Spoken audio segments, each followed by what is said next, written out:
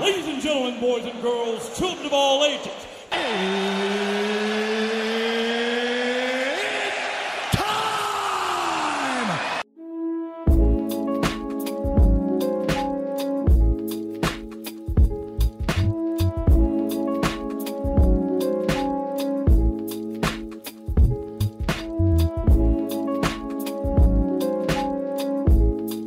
Welcome to my 2 Cents Podcast, episode 14, which is entitled, Why?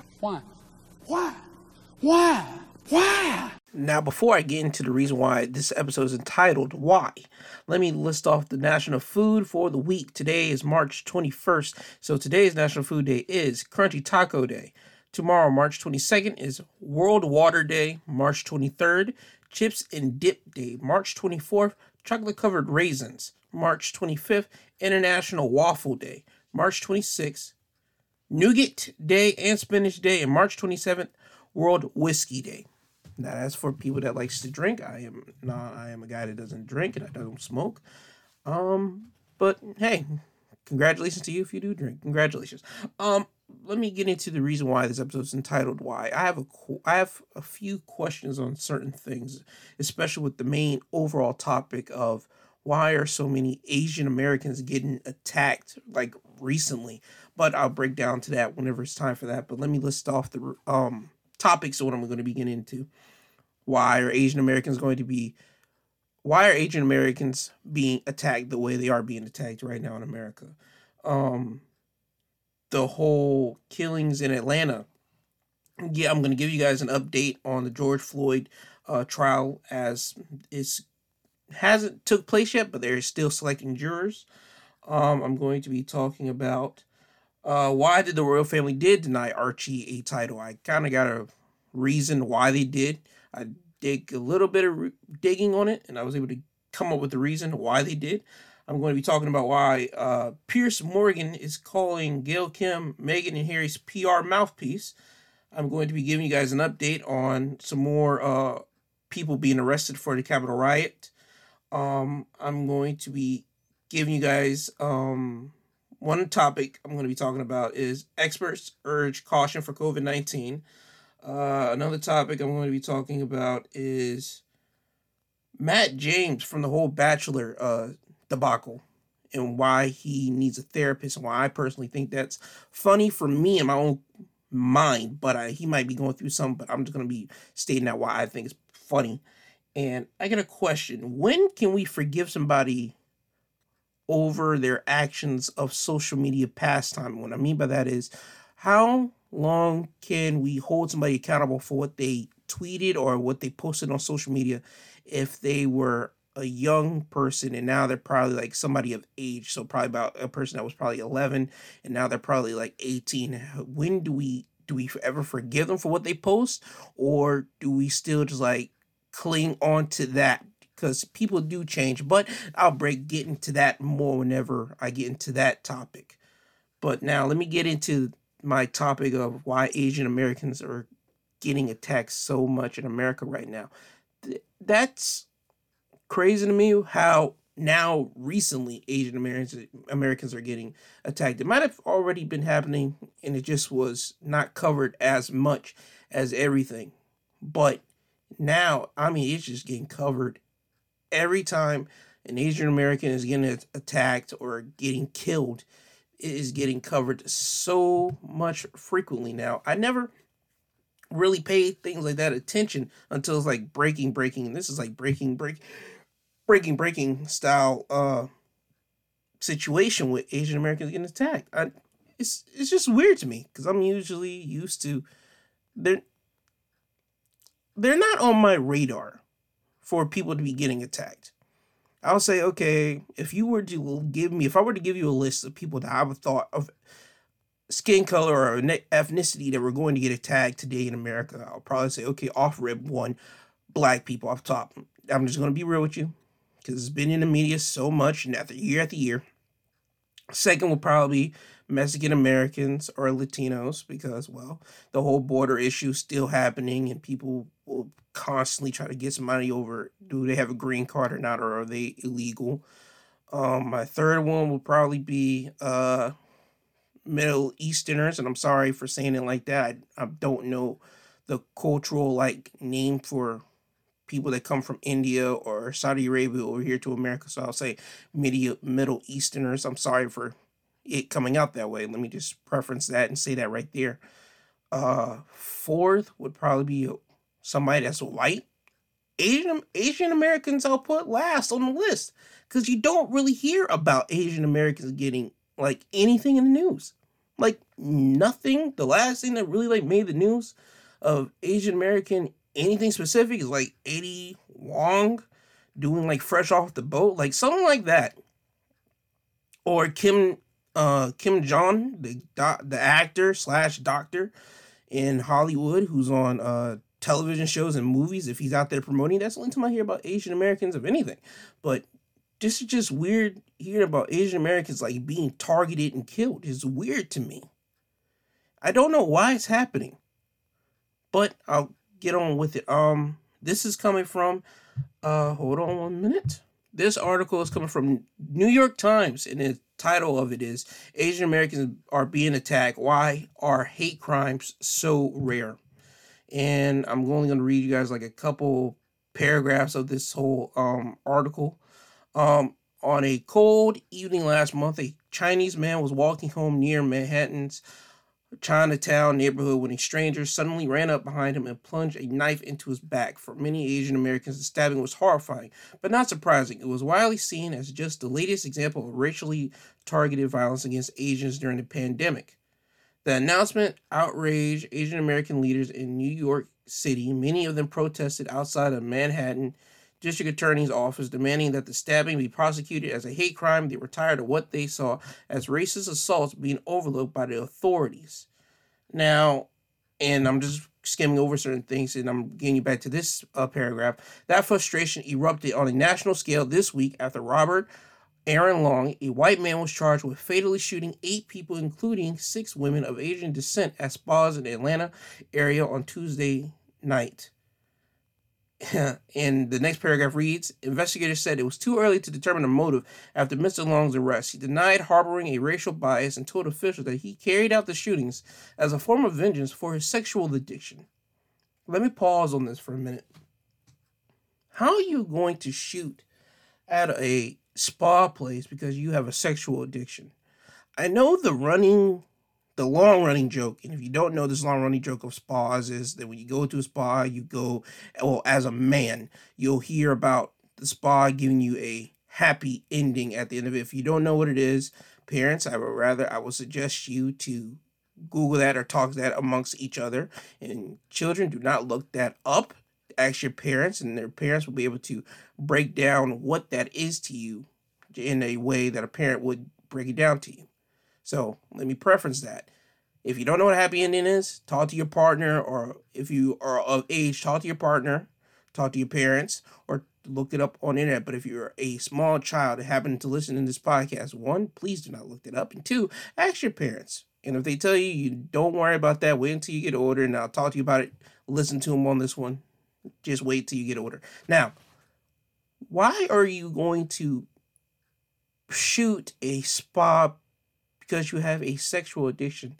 You can go talk to a therapist about this. You can go to a rehab clinic. I mean, you can go to little meetings to talk about your sexual addiction. What came over you to go over and start shooting up spas because you had a sexual addiction? It makes no sense to me at all. Let me preface this. The man is 21. Okay, he might be a virgin, might not be a virgin, and he has a sexual addiction. Well, let me break this to you right now. I am 24 going on 25. Okay? I'm a man. I have hormones in my body running rapid, especially when I was, 14? That's when they start really developing in my body, at least. I can't speak for every man out here in the world, but I am still a virgin, and guess what? I don't have crazy tendencies to want to do something to somebody because of a sexual addiction or something. Dude, just do your business in your private section of your life and go about your day. There's no need for you to try to shoot up a place or take somebody's life because you have an addiction to something. You go out, you seek help, and you get it done.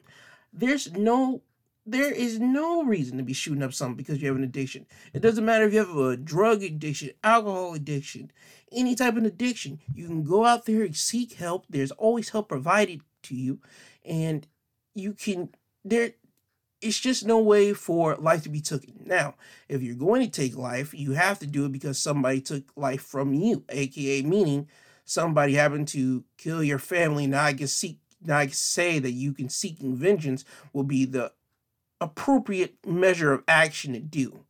Because in human life, we see that as righteousness, or you taking vengeance, and that should be acceptable in human life. In which, personally, if somebody were to kill one of my family members, then me killing that person that killed my family member, I should be getting no jail cell, no sentencing towards me, because I took action and I did what was necessary to be done. That is what, if you're going to kill somebody, you do that for that reason, because somebody killed your family member. But this isn't the case for that.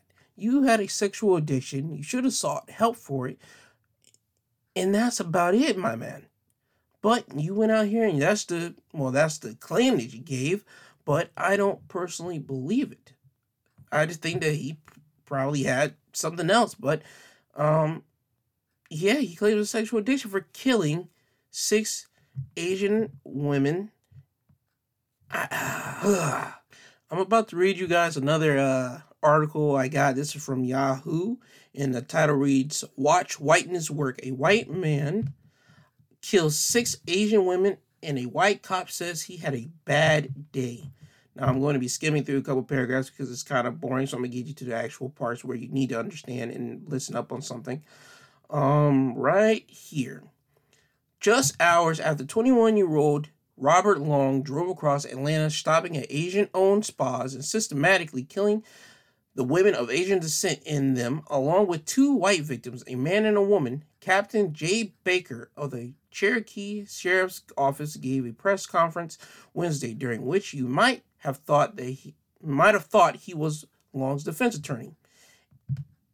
He understood the gravity of it, Barker said, describing the mass killer's feelings. He was pretty much fed up, kind of at the end of his rope, and yesterday was a really bad day for him, and this is what he did. "Excuse me while I try not to vomit out my disgust, outrage, and disbelief at this heinous statement from a law enforcement officer the morning after several people lost their lives at the hands of a maniac who unsurprisingly managed to be taken into police custody unscathed." Now that part of the article was by the person that wrote the article, Hannah Robinson. I'm sorry if I butchered the name, but you guys got the title. You guys can look up the title and read up the rest of it, but it's not okay. You're a police officer, right? You get the information that you're supposed to get from a suspect, and in this case, it's a white suspect. Oh, what a shocker on that one. And he tells you that he apparently had a bad day. I would think you would leave that out of your statement to the press, because it doesn't look good on you and it doesn't look good on your department. Let me explain this right now. You guys captured him, right? And apparently he looked unscathed. In all his little photos, when you Google the man, you can see that he doesn't look like he has any bruises, anything, nothing, no taser marks, no tear gas, no red face, nothing to indicate that a police officer roughed him up, which police officers are never supposed to rough anybody up. But I'm about to hit you guys with this.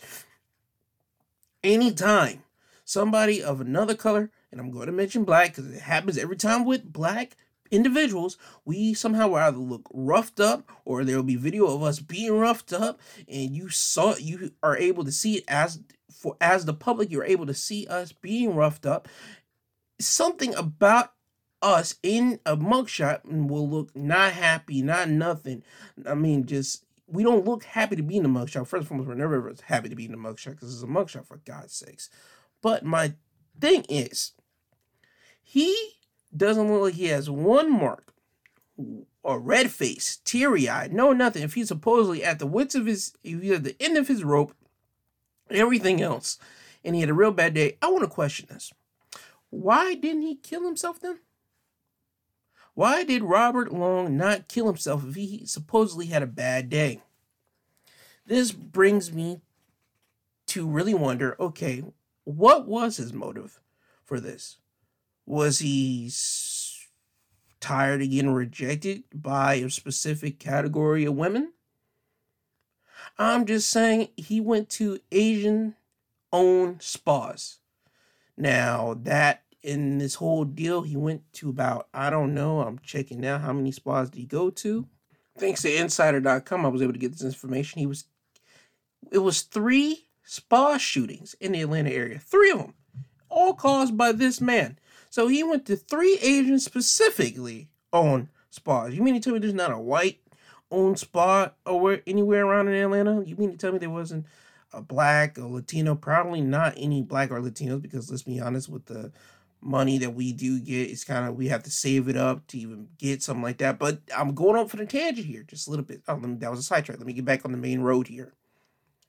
He didn't go to a white or any other ethnicity owned spa and at least shoot that place up. And I'm not saying he should have shot it up. I'm just going off of what he has done. He went to Asian-owned specific spas that were owned by Asian race. So that leads me in my own brain, and I question everything. So he must got turned down by Asian women. That might have been his one, like, not even gonna say fetish, because that might be his one standard of woman that he actually liked. He probably like Asian women, and he got rejected so many times by them that he got fed up. Mix that with a sexual addiction, he got fed up and started shooting up an Asian-owned spa where you'll get Asian or people of that ethnicity roaming around that spa. There is no way this was not calculated. There was no way in the world this wasn't calculated. He went to 3 of them. 3 of them. Now, I'm not sure they were all literally just like in a like one around this corner, drive down 5 miles along, another one down that way, or I don't know. I'm just stating that it's weird how he was able to hit up 3 Asian-owned spas, specifically Asian-owned spas. And if this wasn't a hate crime, how did you just hit up 3 of Asian-owned spas? If his idea wasn't for it to make it look like a hate crime, he should have hit up at least 1 white spa then. But he did not. He went to all Asian-owned spas. And this is going to be considered a hate crime. If this is not considered a hate crime, I don't know what are we... I don't know what we're doing. I don't know what we're doing in America right now. Every company and every freaking thing is supposed to be leading the change from this and that, from Black Lives Matter to now we're going to be focusing on Asian Americans and everybody rallying around Asian Americans, and we're trying to not even build the wall so people in Mexico that want to come over to America, which is happening for years. We're trying to get change, legitimate, real change that you could actually see, instead of it always being written down on a piece of paper and never really follow up on. We're really trying to make that type of change really happen. With this new crop of citizens out here pushing, not even say pushing the envelope, but really pushing their force onto the government to really make a change, like really do it. You're not going to sit here and constantly just put it in a paper and, okay, hand it off to every state. Okay, do this. And a state will like pussyfoot around it and not really do it.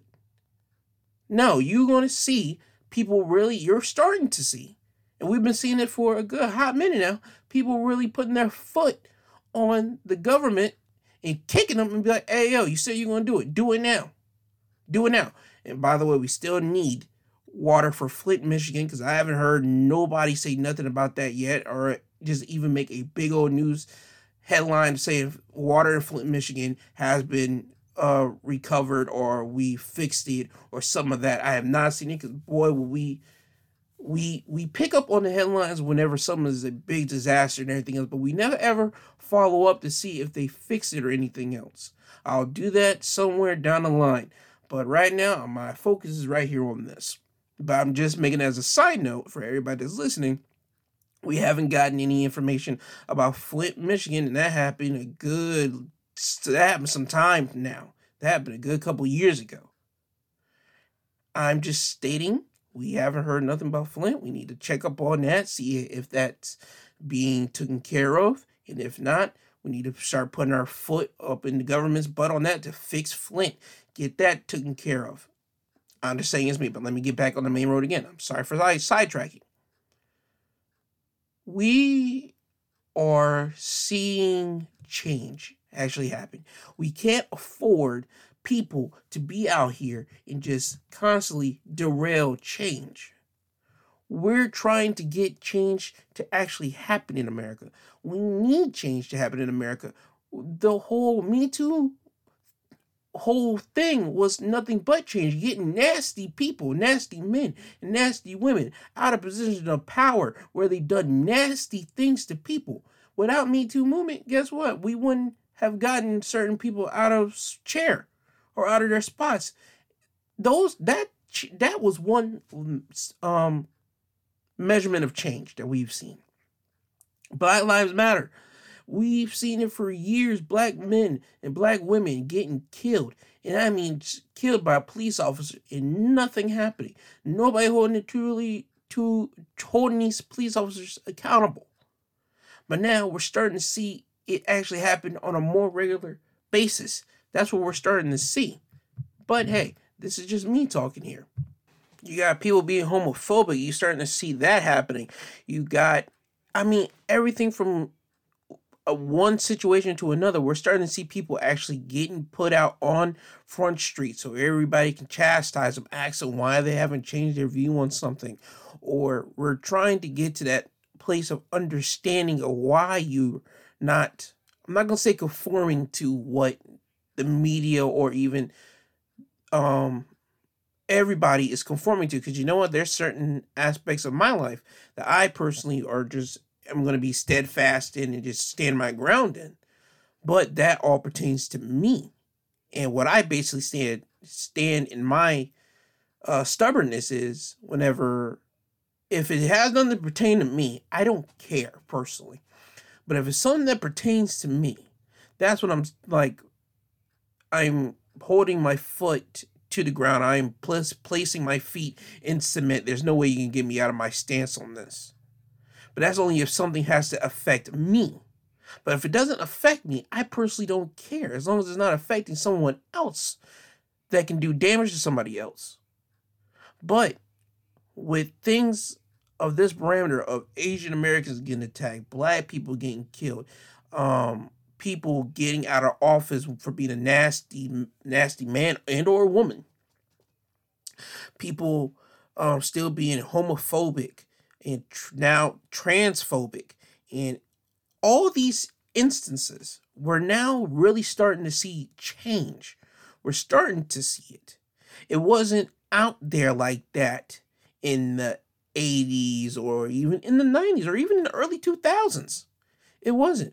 With this new crop of people, with this new crop of citizens, and even new crop of people that are about to get in certain positions in a job aspect, we're going to really start seeing change come around, because we are now entering a new era. And I'm going to say we're entering this new era with nothing but love in our hearts. But yes, there will be certain people that will have to be dragged kicking and screaming into this new era, because we can't carry old, destructive, dangerous things into this new era that's being built right now based off of respect, loving one another, really trying to care for each other, and that type of stuff, where that's what this whole new, and holding people accountable. That's what this whole new era is. We're trying to hold people accountable for what they did, and get them out, or hold them accountable for what they did and teach them about, hey, oh, that wasn't right. Let me teach you how this wasn't right so you can be a better person, so you won't do this again. And hopefully, with that ingrained in somebody, they'll become a better person, or even a better version of themselves, and they can teach and pass along that information to somebody that used to think, or that is thinking the exact same way that he used to think or she used to think. That's what this new era has done, and what we're stepping into. So with this whole thing of Asian Americans now being attacked, I don't understand it. I want it to end. I want everybody, every person of every race, to stop being attacked for something just because you're Asian or you're black, or even if you're white, being attacked by somebody because they're just mad because you're white and what your ancestors did in the past to a certain race, and you had nothing to do with it. And you might even be an ally to the minorities, but to the minority, you'll still just look white to them. I'm just saying, we all need to stop attacking one another and actually look at each other as being different, and understand that we're different, and embrace that differentness. It's fine to do that. It's perfectly fine. What's not fine is you being a complete arrogant prick, or even a dick, and not jumping along this new era that we're building for everyone. That is not acceptable. You have to jump along, because guess what? If you don't evolve, you perish. It's called evolution. If you don't evolve, you will perish. And we are now entering the evolving stage of the human thinking and the human emotional process. We're now entering a new era. I'm not saying there's not going to be hiccups along the way. Cancel culture is a hiccup that we have to get over. And that will lead me to my last topic of today. But before I do hit into the wrestling portion of this episode, but I'll get to that in later. But cancel culture is a little hurdle that we have to get over. There's certain things that you do need to cancel somebody over. There's certain things that you can look at like, okay, that wasn't worth us trying to really rally behind and cancel somebody for that.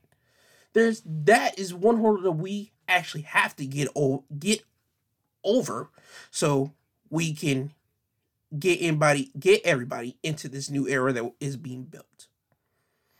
But that's what I have to say for the Asian American story and tragedies. Rest in peace, those 8 individuals that have been killed by this one boy. And he's not a man, because when you're a man, you deal with your problems. You deal with it head on. And people might say, Gerald, he's a man considered under American in the rest of the world, 21 in age. But no, his mindset is of a child. A child throws a tantrum. A child throws a fit when they can't get what he or she wants. And that's what happened here. This was, and his excuse is, and I'm just going to keep on saying this was his excuse, he has a sexual addiction, aka that he's sexually frustrated and he can't get it out one way or another. He was throwing a tantrum, but this tantrum happened to make people lose their lives with his tantrum. He had a gun and he went on a whole shooting spree, tantrum spree, killing individuals, which is never the right thing to do, unless you're out there looking for vengeance. But even then, I don't want you guys to do that, because that will lead on to a whole big old thing. If you can find it in yourself to forgive somebody but never forget, do that. But I'm just saying, if you gotta go for vengeance style, you go for vengeance style. That's just me. Sometimes it's okay to wake up and choose violence on somebody that has done violence onto you. It's okay to do that. But just make sure you have self-control in that mindset of violentness whenever you do it. But that's only when, and I have to preface this every time I make this type of statement, that's only when somebody has done violence unto you. And with this story, there was no violence that has been done unto him. He was the one doing the violence unto somebody, and he was unprovoked. This man, this boy, did not get provoked by anybody. It was his own personal demon and demons that was messing with himself that he couldn't get under control, and that he should have gotten under control, that he should have looked for some therapy, some type of help, talk to somebody, go to some type of meeting, look it up. We got Google. We have the whole world in our hands with smartphones. You mean to tell me you couldn't have looked up sexual type of AA for sex addicts, Sex Addicts Anonymous, sex addicts group meeting center around the place that you live, a sex addict rehab? You mean to tell me you couldn't have done that with the whole world in your hands, which is called a smartphone, a cell phone? There's Android, there's Apple, there is even Google has their own cell phone. For the love of God, there's many cell phones out there with the internet and with the whole world in your hands that you couldn't have looked up places. Your first idea was to go out and start shooting up places because you were because you have a sexual addiction. Because in your mind, these spas were tempting you with your sexual addiction. I will never ever understand that. I can have $20 and I just happen to buy food and somebody just happened to stab me in my side and they get arrested. He was tempting me with drugs by showing me off his $20.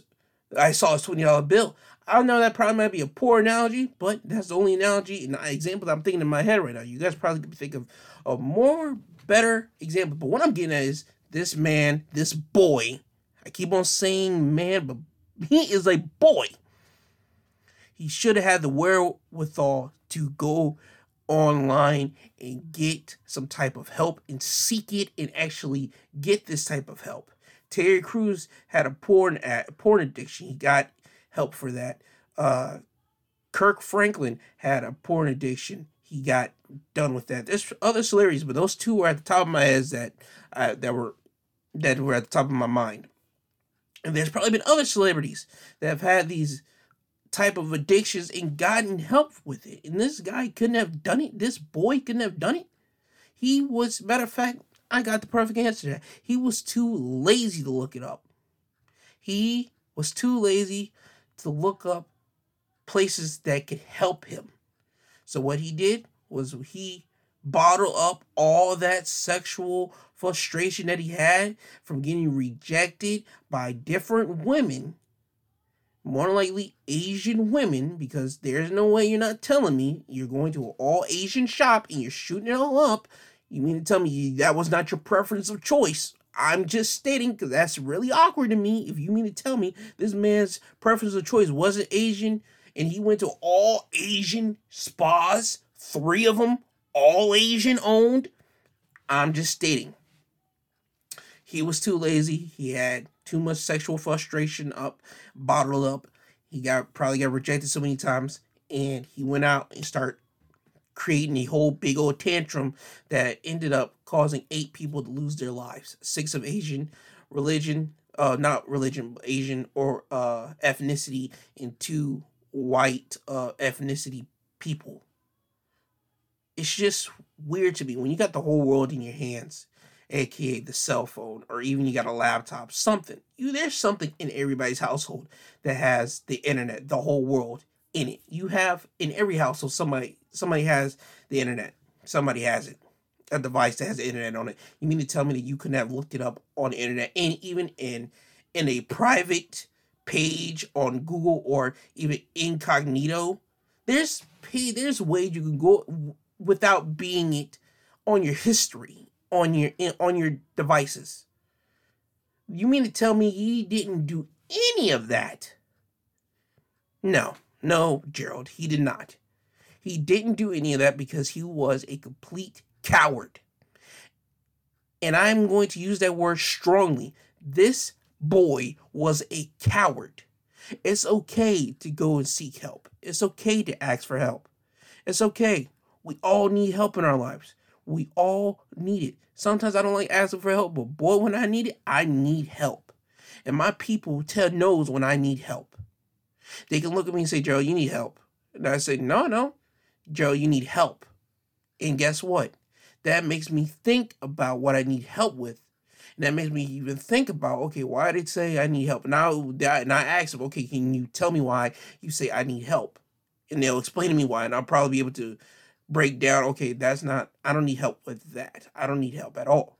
But then there's sometimes I actually do need help and I actually ask for help. And sometimes they actually are right. And it's just something that I just don't ask for.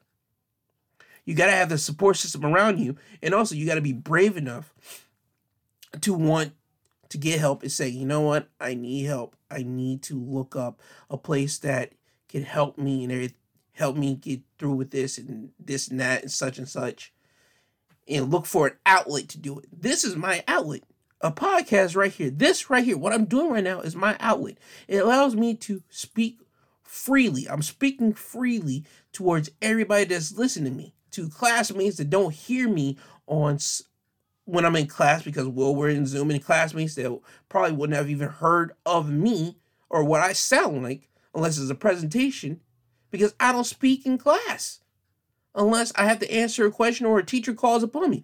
This would be, you wouldn't have even heard my voice, what I sound like, unless that type of situation, whether it be a project or a presentation or me or a teacher called me up for to answer a question, even pre-pandemic time.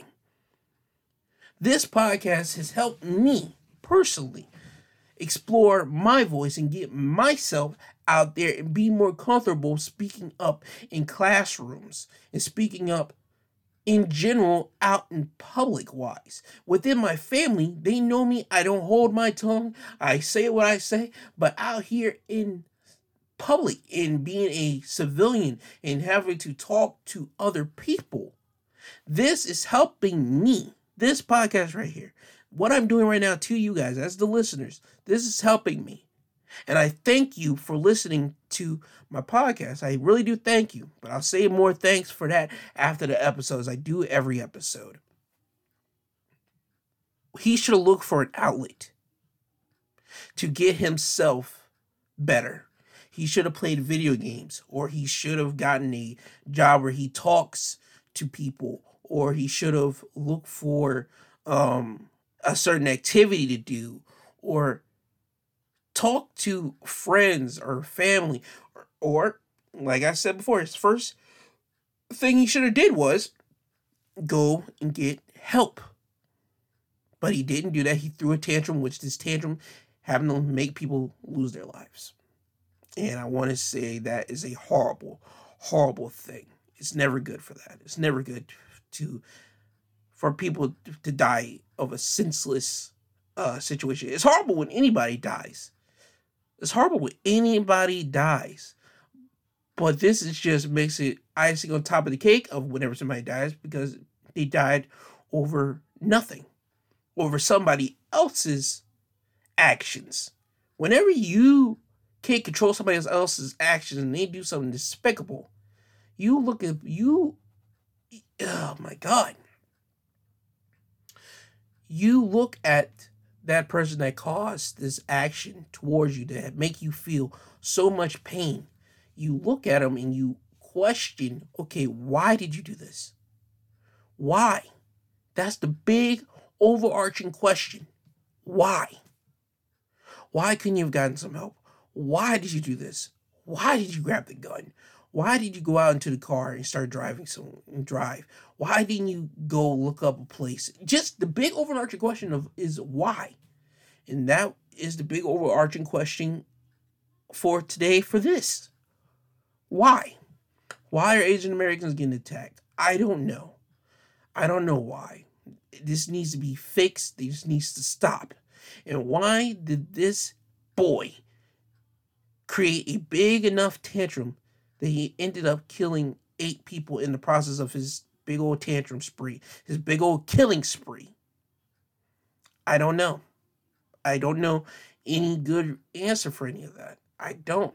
I wish that this never happened. I wish that the families of this tragedy can find it within themselves to at least go on with the rest of their lives, missing the loved ones that has been taken away from them because of this one boy's actions. I know it's going to be hard, but we But we gotta push. But you guys gotta push through this one, and that's coming from a guy that's never have lost somebody to gun violence. Me personally, I haven't, but I'm just saying. I wish everybody in this scenario good. I wish for you guys to go through the rest of your life just trying to overcome this. You guys are going to overcome this. You guys are going to figure out a way to get this under control, your emotions under control. I'm not going to say you're going to forget this because it will never be a forgettable situation. And I'm never going to say you're going to forgive this guy, this boy. I'm never going to say you're going to forgive him. You have to place it in your head. Okay, this is what happened. Let me figure out a way how I can get over this or get through this and constantly keep pushing. So I wish everybody in the scenario good luck. And I know you guys are going on a tough road right now. And the only thing I could give you is I wish you guys good luck. And if you know anybody that might have some type of, I'm not going to say deficiency because it's not a deficiency. If you know somebody that has some type of addiction, get them help. Be their safe space for them. Be their safe haven for them. Have them talk to you if they can't talk to nobody else. Be there for them. Let them know, hey, I'm here for you. If you need to talk to somebody, I'm here for you, type of deal. Just be around that person because you know what? It's hard for people to ask for help. And it was probably hard for this boy to ask for help, but he should have asked for help. And not everybody's going to be asking for help, but you got to be around them so nothing like this will ever happen again. Be around somebody that you know might need help. And also, this is also another thing that's an underlying type of deal. What happened, Gerald, if he looked normal, sounded normal, was all happy, but just underneath had that problem, but nobody ever knew? You know what? I would say, just talk to everybody and just maintain that peaceful energy to everybody. That's my only notion and answer to that. Be kind and be positive towards him or her, to anybody every day. That's the only thing you can do. You only control yourself. If you throw out positive energy and positive vibes towards people, there's no way somebody should look at you and say, you know what, I can't talk to this person. There's no way somebody should be able to look at you and say he's going to judge me for me feeling this way. If you're putting out nothing but positive energy out there, positive stuff, people should be able to talk to you. And I know that's putting all the responsibility upon you. I'm sorry. But the only thing you can do is put positive energy out there, just continuously staying positive. I know it's hard out here, especially in this COVID era, and we're slowly seeping out of COVID, but you still have to maintain positive in this. We have to continuously go forward with positive minds. We have to continuously push forward with positive thinking thinking ideas, thinking methods. If you got to send out daily affirmations of positivity to people, do that. Do that to everybody in your contacts. Sure, some people in your contacts are going to say, don't send me that. Stop it. They might get tired of you and you might have to stop for a minute. But then you know what? Stop for a minute. Stop for a good couple of days. And then just send them a daily positive affirmation again after the fact. Because you know what? That person might say, stop sending me it. But then, if you hit them out of the blue with a daily positive affirmation, that could just make their day. And they can say, you know what? Their whole attitude could change off of that one affirmation that you gave them. Even though they say, stop sending it to me, they could just change. But anyway, I'm sorry for getting off on a whole big riff. Let me get back onto the main road here. I wish nothing but goodwill to the people that have lost family members and loved ones in this tragic killing spree of this one boy. I am sorry that this has happened to you guys. I really am. But I hope you find it within your heart to continuously to push forward with your lives. It's not going to be easy. This is going to be a hard road, but know that you do have people around you that you could talk to. And if not, go to a meeting for people that probably have lost loved ones, because everybody in this world has lost loved ones. Everybody has lost someone. And within that meeting, you could probably find someone that will connect with your story, and you can make a connection off that. You guys can be the wall of, well, positiveness, or that person can just be your soundboard, your speaking wall that you can just speak to, and they'll just hear everything. That's what I'm just trying to get to. I wish nothing but goodwill for these families that lost people in the shooting spree, and that's all I got for that topic, ladies and gentlemen. I wish nothing but the best for them. Now, before I get into the George Floyd case, let me just list off a list of settlements paid to the families of black people killed at the hands of police officers. I found this article on Yahoo News, and it interests me it's just interesting to me. I'm gonna break down the reasons why after I list off these payments. Recently, George Floyd, $27 million. The family is getting $27 million. Breonna Taylor's estate is getting $12 million. Tamir Rice's estate is getting $6 million. Philando Castile is getting $3 million. Michael Brown Jr., $1.5 million. Eric Gardner, $6 million. Laquan McDonald, $5 million. Walter Scott, $6.5 million. Freddie Gray was $6.4 million. Stefan Clerk, $2.4 million. Let me state this right now.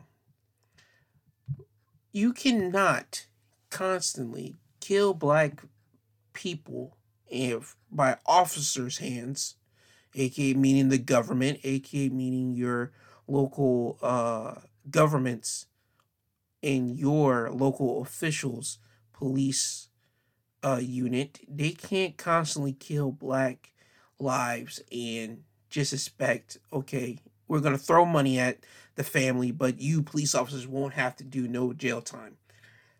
That's not how it's supposed to work. Whenever you commit a crime of extreme magnitude, you're supposed to go to jail. Why you think jails are in place? For people to change about their lives and reflect upon why they are there.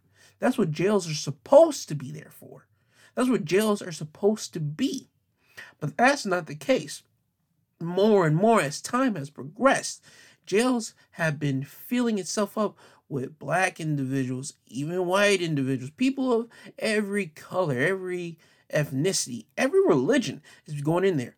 But whenever you don't see too many police officers go to jail, it's a rarity when you do see it. And in this case right now, with black people getting killed by police officers, it's always the thing of, okay, here's exactly how it usually goes. They look at the footage, or somehow the footage gets leaked.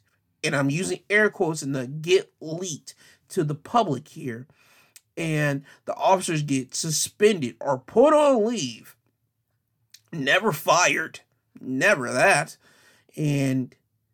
Or either they're no longer active duty, like driving around. They're now stuck to the desk duty doing paperwork while an investigation is happening. And usually with the investigation, we'll find out, well, we found no wrongdoing by the officer, blah, blah, blah. In this matter of black man, insert black man name, or insert white woman, black woman name in it. You will find we found no wrongful doing of what they've done towards them. They follow everything by the book. No. I never will understand then why in the hell is the police cam on them? Is it there so police officers won't be trying to catch a feel on a white woman and they'll get suspended and get their hands slapped? Don't you do that by their officer buddy or their captain or the lieutenant. What the hell is what the hell is the police camp for? Whenever things like this happen. Eric Gardner, I can't breathe. I didn't hear about one officer getting fired off of that or even going to jail. And the man get put down and he's telling you, I can't breathe on the damn concrete while he was getting choked out. He's telling you verbatim, I can't breathe. And you still are able to walk around the public freely. Not a damn day in jail. You're not even sniffing it. Sorry for using the D word. Sorry. I got passionate there. But that's what happens whenever you constantly see wrongful injustice constantly happen on a daily to day or instance by instance basis. Where is the justice? Where is the justice that people speak of? Where is this? Where? I don't see it. Justice is whenever people go to jail or people get put on death row. That's whenever justice has been done. Not constantly, okay, well, one of our officers killed you guys. They shouldn't have done it, so we're going to throw you guys some money. That's like, okay, here's a little toy, now get out of our face. Matter of fact, here's exactly what it equivalates to me is. I have an ice cream cone, right? A big old nice ice cream cone. I'm walking and a bully. Matter of fact, I go to an ice cream like little guy, a vendor comes around in his ice cream truck. There you go, an ice cream truck. There we go. An ice cream truck pulls around. I buy my ice cream and I'm not even 2 or 3 steps away from that ice cream truck. And I get my ice cream straight up just snatched from me by a bully, and he straight up just shoved me, pulled me down, and everything else. And his parent is right there. And his parent sees everything. And they do nothing about their son's terrible way. They just throw their shoulders and say to you, you should be bigger. You gotta be tougher than that. To the kid that got his ice cream took it. And now, you know what happens? The ice cream truck guy says, you know what, here's the ice cream, and here's the ice cream to make up for that. No, that bully should have never taken that kid's ice cream cone. The parent should have stopped that bully or should have reprimanded that bully right there on the spot and say, you know what, no, you don't do that. And start beating the devil out that child. I'm just even saying as an example, ladies and gentlemen. What that cam is supposed to do for officers is whenever anything happens, it's supposed to let the people in the world know, hey, we did this by the book. We did this. There's no corruption. But time after time, you see corruption on the camera and there is still no type of justice towards us, towards people of color, or towards anybody that gets beat down on camera. There's no type of justice. There's always the whole investigation, which is bullcrap, because I don't understand it. Please, somebody, break it to me. They have cameras on these officers, seeing them do all these things, how they're killing these people. And you mean to tell me the police department can't outright and say, hey, yo, we're going to charge him with this because he did this and it was wrong. It's human nature to say, hey, yo, we screwed up and we're going to take care of this problem right now. What is it with police officers saying, hey, yo, we're going to investigate this, and almost in every time with the investigation process, we found no wrongdoing. Officer such and such did the protocol, or, well, he shouldn't have used the choking in the Eric Gardner case situation. He shouldn't have used the choke. The choke was banned, but the officer just got reprimanded to some days not he got suspended without pay, I believe. And I didn't hear what I'm basing it is this. Whatever happened to that officer was not severe enough to make him actually go to jail.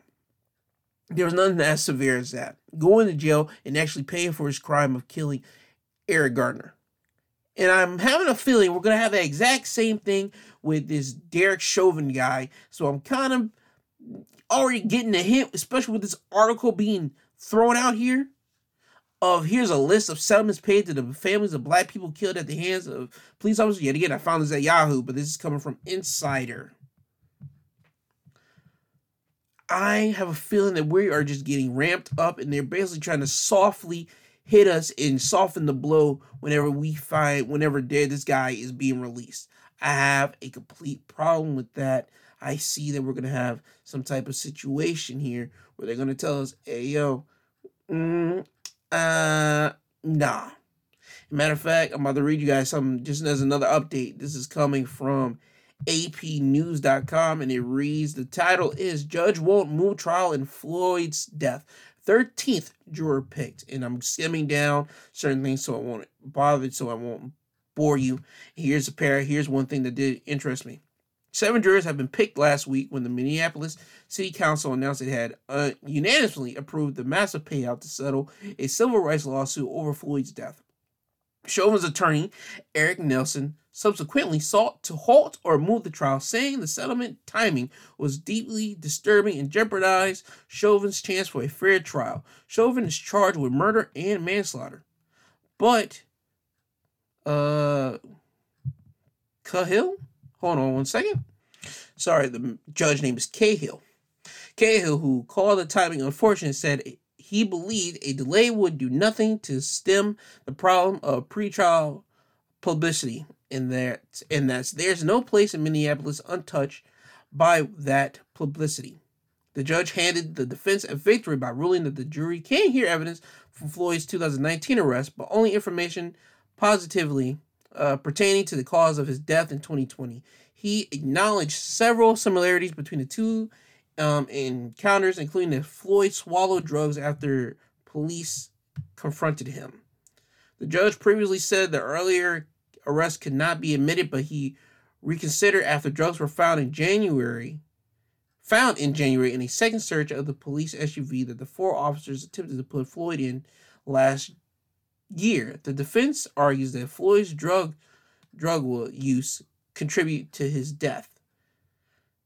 Cahill said he allowed medical evidence of Floyd's physical reactions, such as his dangerously high blood pressure, when he was examined by a paramedic in 2019 in a short clip of an officer's body cam video. He said Floyd's emotional behavior, such as calling out to his mother, wouldn't be admitted. Hold up, wait a minute, hold up. Let me read that again. Cahill said he'll allow medical evidence of Floyd's physical reactions, such as his dangerously high blood pressure, when he was examined by a paramedic in 2019 in a short clip of an officer's body cam video. He said Floyd's emotional behavior, such as calling out to his mother, wouldn't be admitted. How are you not going to do that? How do you do that? How do you do that? How do you not how do you not put that in there? That showed humanity in this man calling out for somebody. How do you not permit that in a case? I understand. We're painting Derek Chauvin in this case is going to be painted out one way, and they're going to paint out George Floyd one way in this case. And for the life of me, how are you going to say, yo, we're not going to allow him calling out his mom in a fit of emotion be allowed in court? How does that work? How does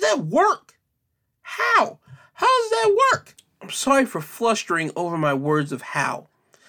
I'm just passionate about this because I didn't believe we were going to get justice. But boy, whenever I saw the slightest bit of justice just slowly coming down the aisle looking good in its so high abbreviated lightness, but you mean to tell me you're going to pull out something that brings out the human in Floyd of him calling out to his mother?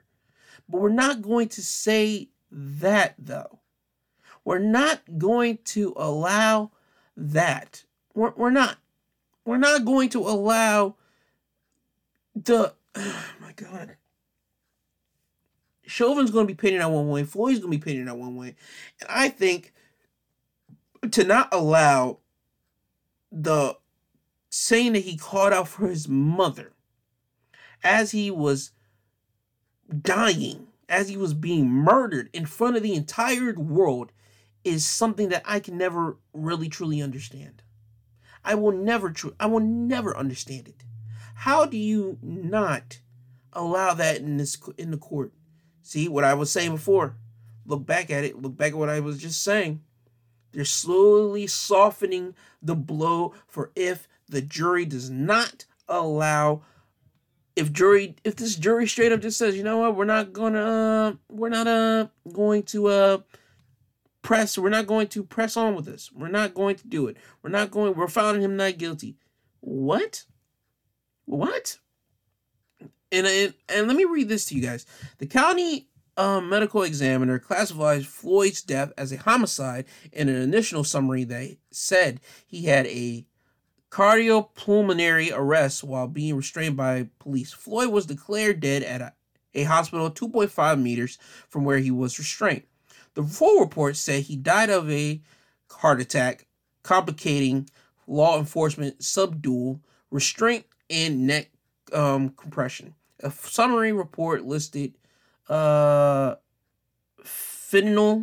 intoxication and recent methamphetamine use under other significant conditions, but not under cause of death.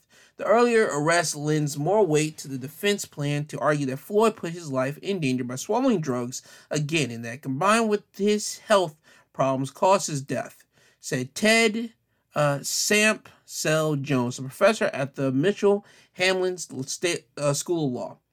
Jurors are not supposed to be influenced by that sort of thing, but they are human, the professor said. Now, boy. And it reads this. Floyd, who was black, was declared dead by May 25th after Chauvin, who was white, pressed his knee on his neck for about 9 minutes while he was handcuffed, implying that he couldn't breathe. Floyd's death, captured on a widely seen bystanders video, set off weeks of sometimes violent protests across the country and led to a national reckoning on racial injustice. Here's a key thing I want you guys to listen to right here. I'm about to give you guys. The 13 jurors selected through Friday are split by race. Here's the split that they're saying is split. 7 are white, 4 are black, and 2 are multiracial, according to the court. How's that split? You have 12 12 is going to be on the seat. So, okay, so we're going to do this thing, and there's supposed to be 14 picked, because there's always going to be 2 alternates for if one person is either sick or something happens to them. So right now they have 13. They probably got to pick one more.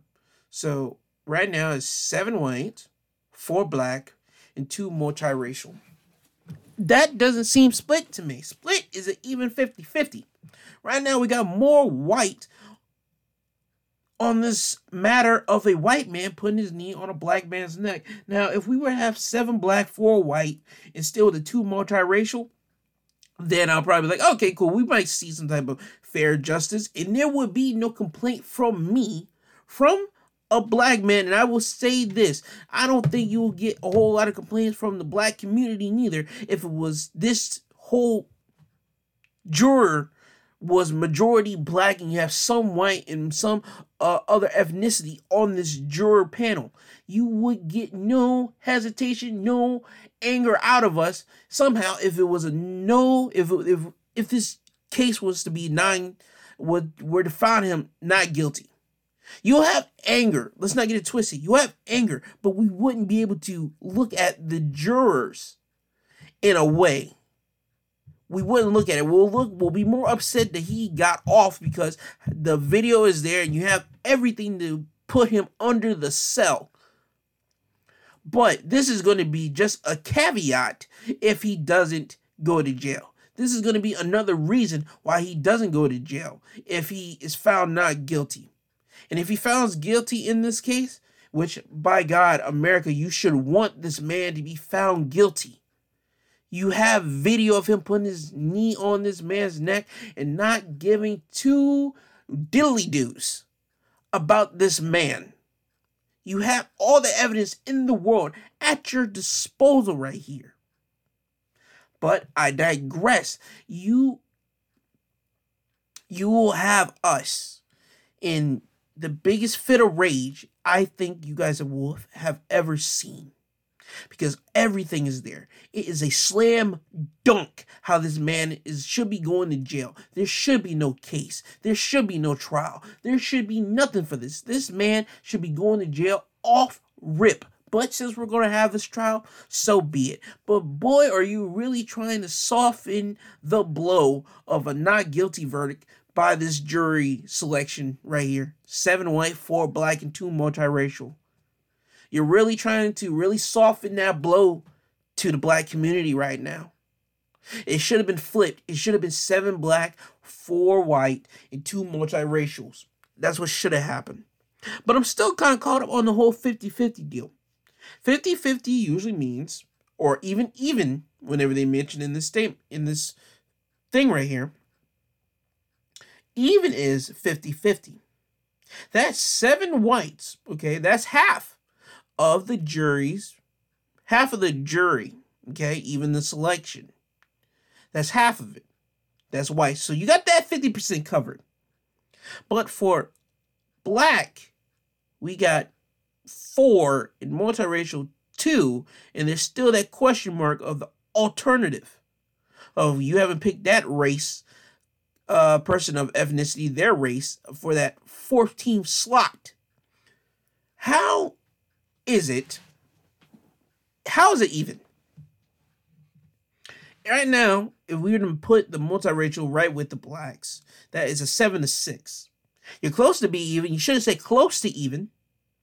But no, you said even in this thing, so I'm going to take it as what it is. We can't call that even. So because we still have to branch it off from that.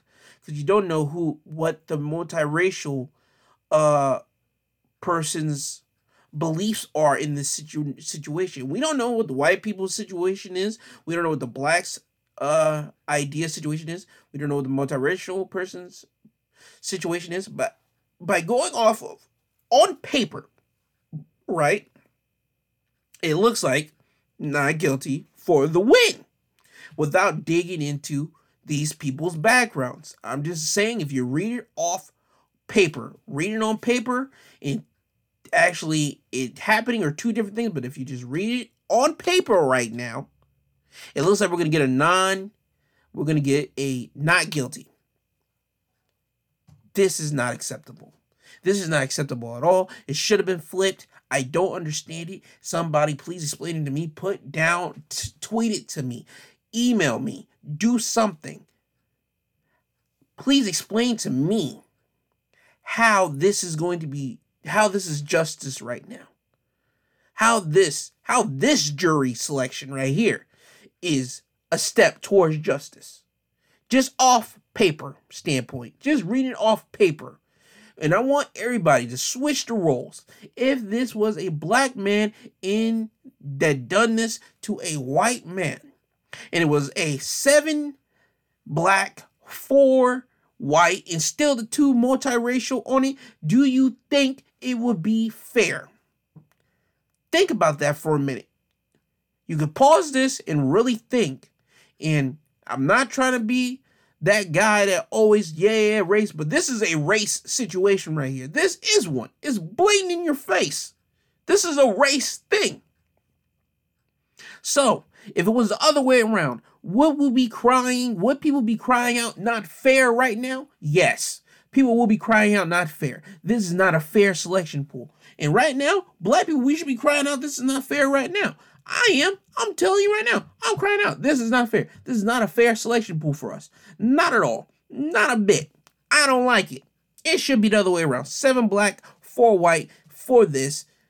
So I can at least rest at night and in my head without me banging my head against the wall so many times of how many ways they are going to screw us out of getting the rightful punishment that this person deserves to get. Not guilty should never be on the table for him. It shouldn't be on the table at all. You have the video of him putting his knee on his neck. Now, if we go back to 2019 and if we're going to throw it up, fine.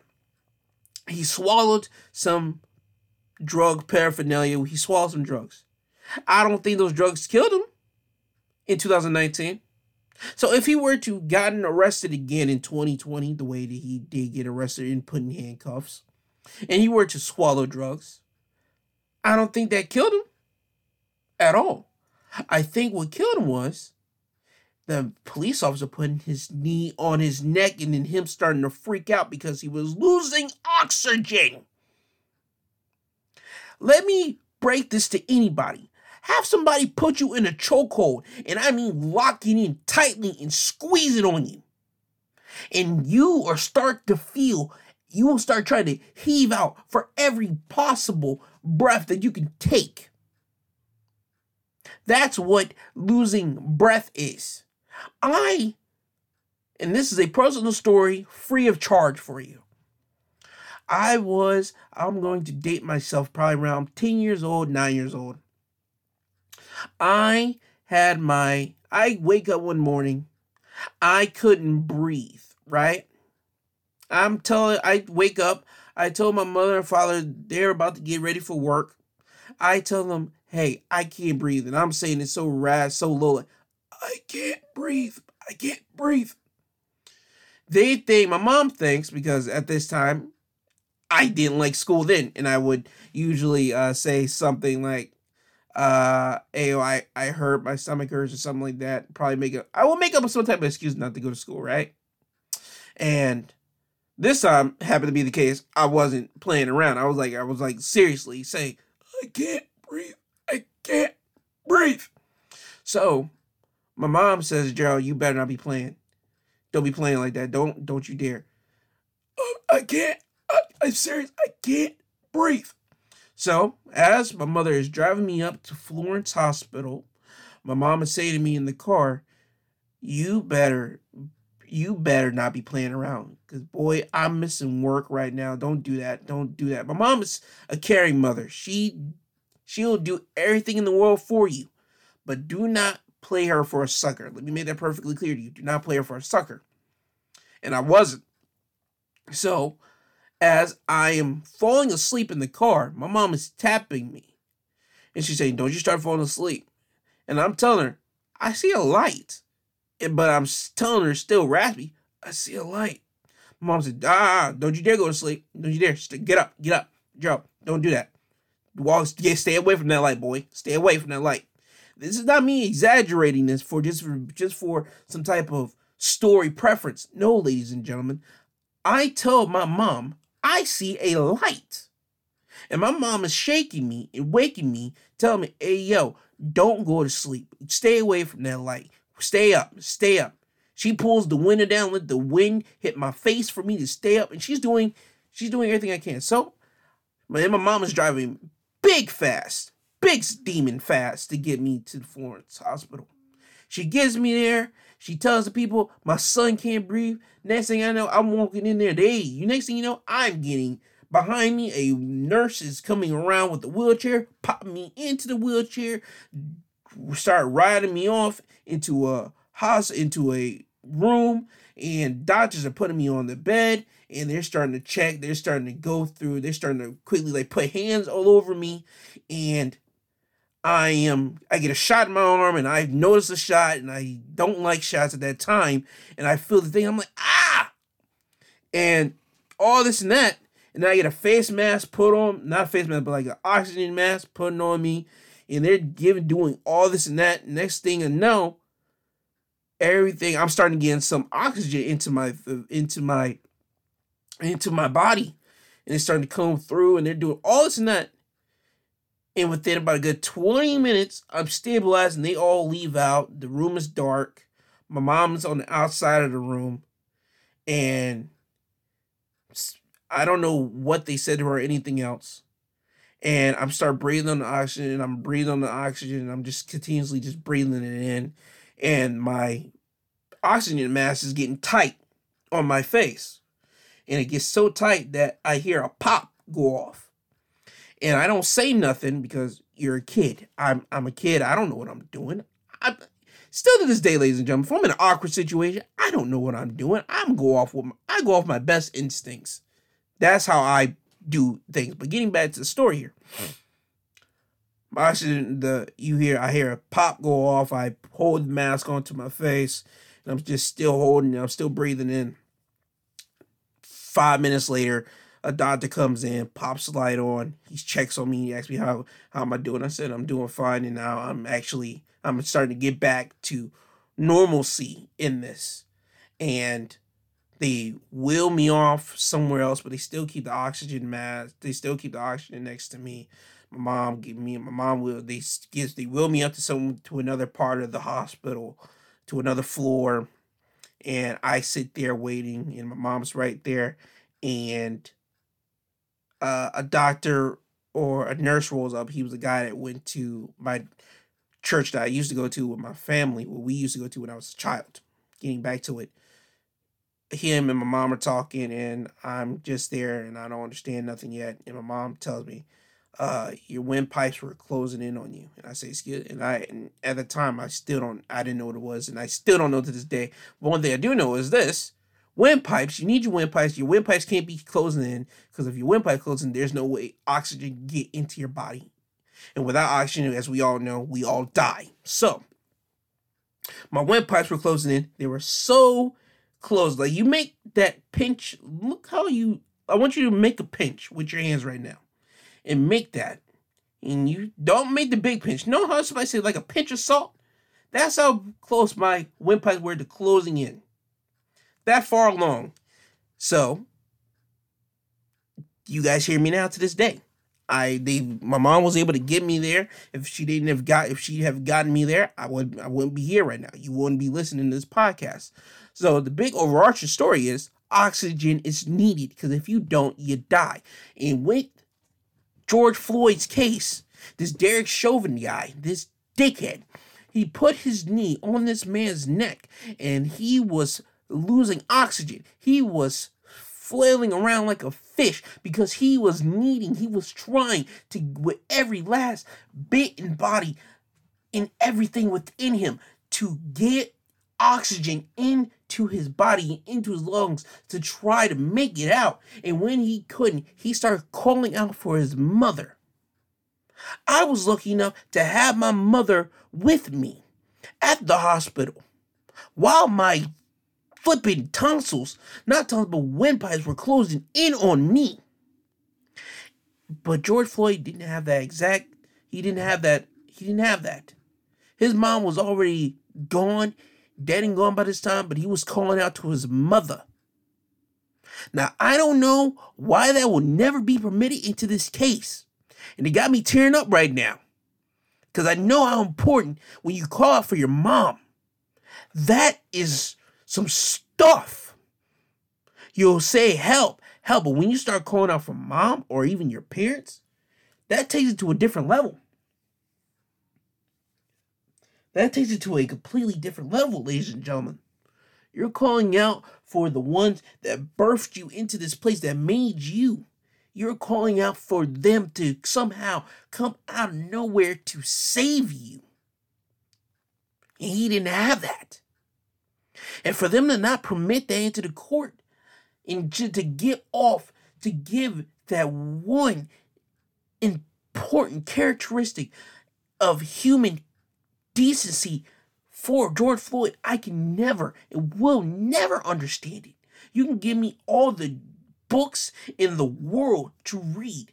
I'm talking off of basic human decency. You will never get me to understand that. He was calling out for his mom. And now he's not here. His mom's not here.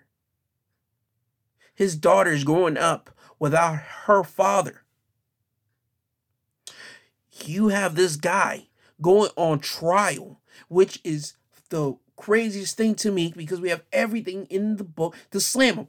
But I digress again. Let me get off this topic The last thing we'll say about this, if he's not found guilty, America and people that are listening to me right now, I'm telling you, and I'm not wrong on this, I'm telling you as facts, and you can bet your last dollar. As a matter of fact, you can bet your stimulus check that came in that if we don't get a guilty verdict for this case, you haven't seen a riot happen. That Capitol little mess, that Capitol riot where they stormed the building, that's just one building. I guarantee you there's going to be a big outburst of injustice, a big protest, a big old looting of stores and everything happening. And you guys know it's going to happen. You guys know. You guys have that sixth sense too. That if he's not found guilty in this, I promise you, I guarantee you, you can bet your stimulus check on this. America hasn't seen none yet. That Rodney King thing, that was light work. If this doesn't get a guilty verdict, I promise you it's going to be different. I promise you it's going to be something. We're trying to step into this new era of love and compassion and holding people accountable, but let's not get it twisted. We'll take a couple steps back to show you how it's really done, how to tear up stuff really well. But I'm just saying, that's coming from Gerald Garrett. I could be wrong, but if you know what I know, you know I'm not wrong.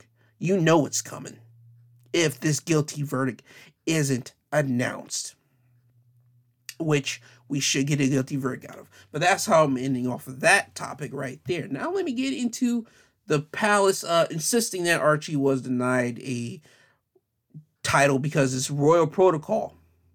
Now, we all know with the Meghan sit down with Oprah, Meghan and Harry sitting down with Oprah, Meghan announced that Harry didn't get a role because, well, it was part of the protocol. And it says right here, they didn't want him to be a prince or princess, which would be different from protocol, Meghan said during the interview with Oprah. It was really hard. This went on for the last few months of our pregnancy where I'm going, hold on a second, how does that work? If he's not going to be prince, he needs to be safe. See now, meanwhile, it was believed that Harry and Meghan had to opt to forgo a title on Archie's behalf. And he put in parentheses a move with precedent within the royal family. The Queen's daughter, Princess Anne, did so with her children, Zara Tindall and Peter Phillips. Meghan made it clear during the television tell-all that she and Harry very much wanted Archie to be titled, and for no reason then it would have, as they understood, guaranteed him security protection. Now, after doing a little bit of research on it, I looked it up, and this is coming from Metropolitan. And it's the title of it's called Harry and Meghan on Archie not getting a royal title. And reading on a little bit farther, it says in big bold, Archie wasn't born a prince per the official royal rule book. And it reads, it may seem strange that the 22-month-old wasn't born Prince Archie despite being the 7th in line for the throne, but that's just the way the royal cookie crumbles. Letter patent issued by King George V in 1917 decrees that only the children and male-in-line grandchildren of the reigning monarch, plus the eldest son of the Prince of Wales, typically the heir apparent, will be called princes and princesses. Queen Elizabeth II issued a slight update to this proclamation in 2012 that extended the last part of George V's decree to include all the children of the Prince of Wales' oldest son. Under these rules of Archie's cohort on the family tree, only Prince William and Kate Middleton's kids, George, Charlotte, and Louise. Is it Louis or Louis? Or Louise? Sorry for butchering the name. Concurrently use the his or her Royal Highness style. Once Prince Charles takes the throne, however, Archie and his little sister would be granted the title of Prince and Princess since they'll be male-in-line grandchildren of the sovereign, unless, as Meghan and Harry hinted to, Oprah, Elizabeth, or Charles changes the rules before that can happen. Now, apparently, if that's in the rule book, that's in the rule book, and I understand they wanted that to change. I understand it completely. I really do. And that should change. That should definitely change. I would think that whenever you're a prince and then your kids when you have children, they should be the next like prince or princesses. And if I have a brother, like I have brothers now, and they have children, I would think they'll be prince and princesses. I mean that just doesn't end until it comes to like a part like, okay, like if if I happen to like get a divorce and my uh ex-wife like has children, they're not prince and princesses. Only mine and her children are prince and princesses. They're just regular people. That's whenever that should roll into place. But hey man, it's in the royal rule book. If that's what it is, that's what it is. But they still should have security on every child if you're born into the royal family. Every child should have security. It doesn't make sense how they don't have security for Archie and that they didn't want to give Archie security. That's crazy to me, but I digress. It's in the rule book for him not to have the title unless they want to give it, unless they want to change up the rules. And Elizabeth, still in her breathing days, can still change that rule, but she hasn't. So it was all up to Prince Charles to change that rule. But even then, when Prince Charles does it, I mean, it won't even be necessary. Archie will be given a title. Archie will then be given a title. So right now, the ball's in Queen Elizabeth's court to change that. Do I see that happening? Nah, not yet. Because if that was the case, my God, that would have been her first decree after this whole thing came out. Now, on to Piers Morgan lashing out at Gayle Kim and Meghan Markle. Well, Gayle King. Sorry, Gayle Kim's a professional wrestler. Sorry, guy, got my two Gales mixed up here. Piers Morgan. This comes from Yahoo.com, which is coming from Entertainment. Piers Morgan lashes out at Gayle King, calls her Meghan Markle and Prince Harry PR mouthpiece. The reason why he's saying this is because Gayle King got information from Meghan Markle that Prince Harry did talk to Prince William and that they're not good yet. They're still not good yet, but they at least speak. Now, do I think that's a problem with that? Do I think that Gayle should be there speaking for them? Why not? I have no problem with that at all, because you have people in England that will talk to people in the royal family's work, somebody to give to somebody in the media some type of statement piece to say, hey, this is what our princess, or this is what our prince, this is what the royal family deems right. This is what they have to say about this matter, and they will just roll about it. I have no problem with this happening. But at least with this, you're hearing it from the horse's mouth. Let's be honest. Gayle King, who's friends with Oprah, has a great streamline and a great direct line to talk to Meghan Markle and Prince Harry anytime she well wishes to, and vice versa. And it goes the other way around too. I was trying to say vice versa or versa vice. Either way, Meghan Markle can go talk to Gayle King and get her message out to the rest of the world, just like the royals do whenever they talk to somebody that is usually on royal duties to give up to the media. I see no problem. This is just Piers Morgan just being a complete prick again. I find nothing wrong with it. He's just upset. Now, but this did come off right here, but they did mention this in the article. On the show, she confirmed that Prince Harry's initial conversation with his father, Prince Charles, and brother Prince William were not productive in the wake of the interview. That was Meghan Markle saying that to Gayle King, and Gayle King did make this mention on CBS this week. Nope. King did that on the morning, but King later added on her Sirius XM show that the couple would have postponed the airing of their Oprah interview had Prince Philip, Harry's grandfather, who was in the hospital at the time, had died. I mean, come on.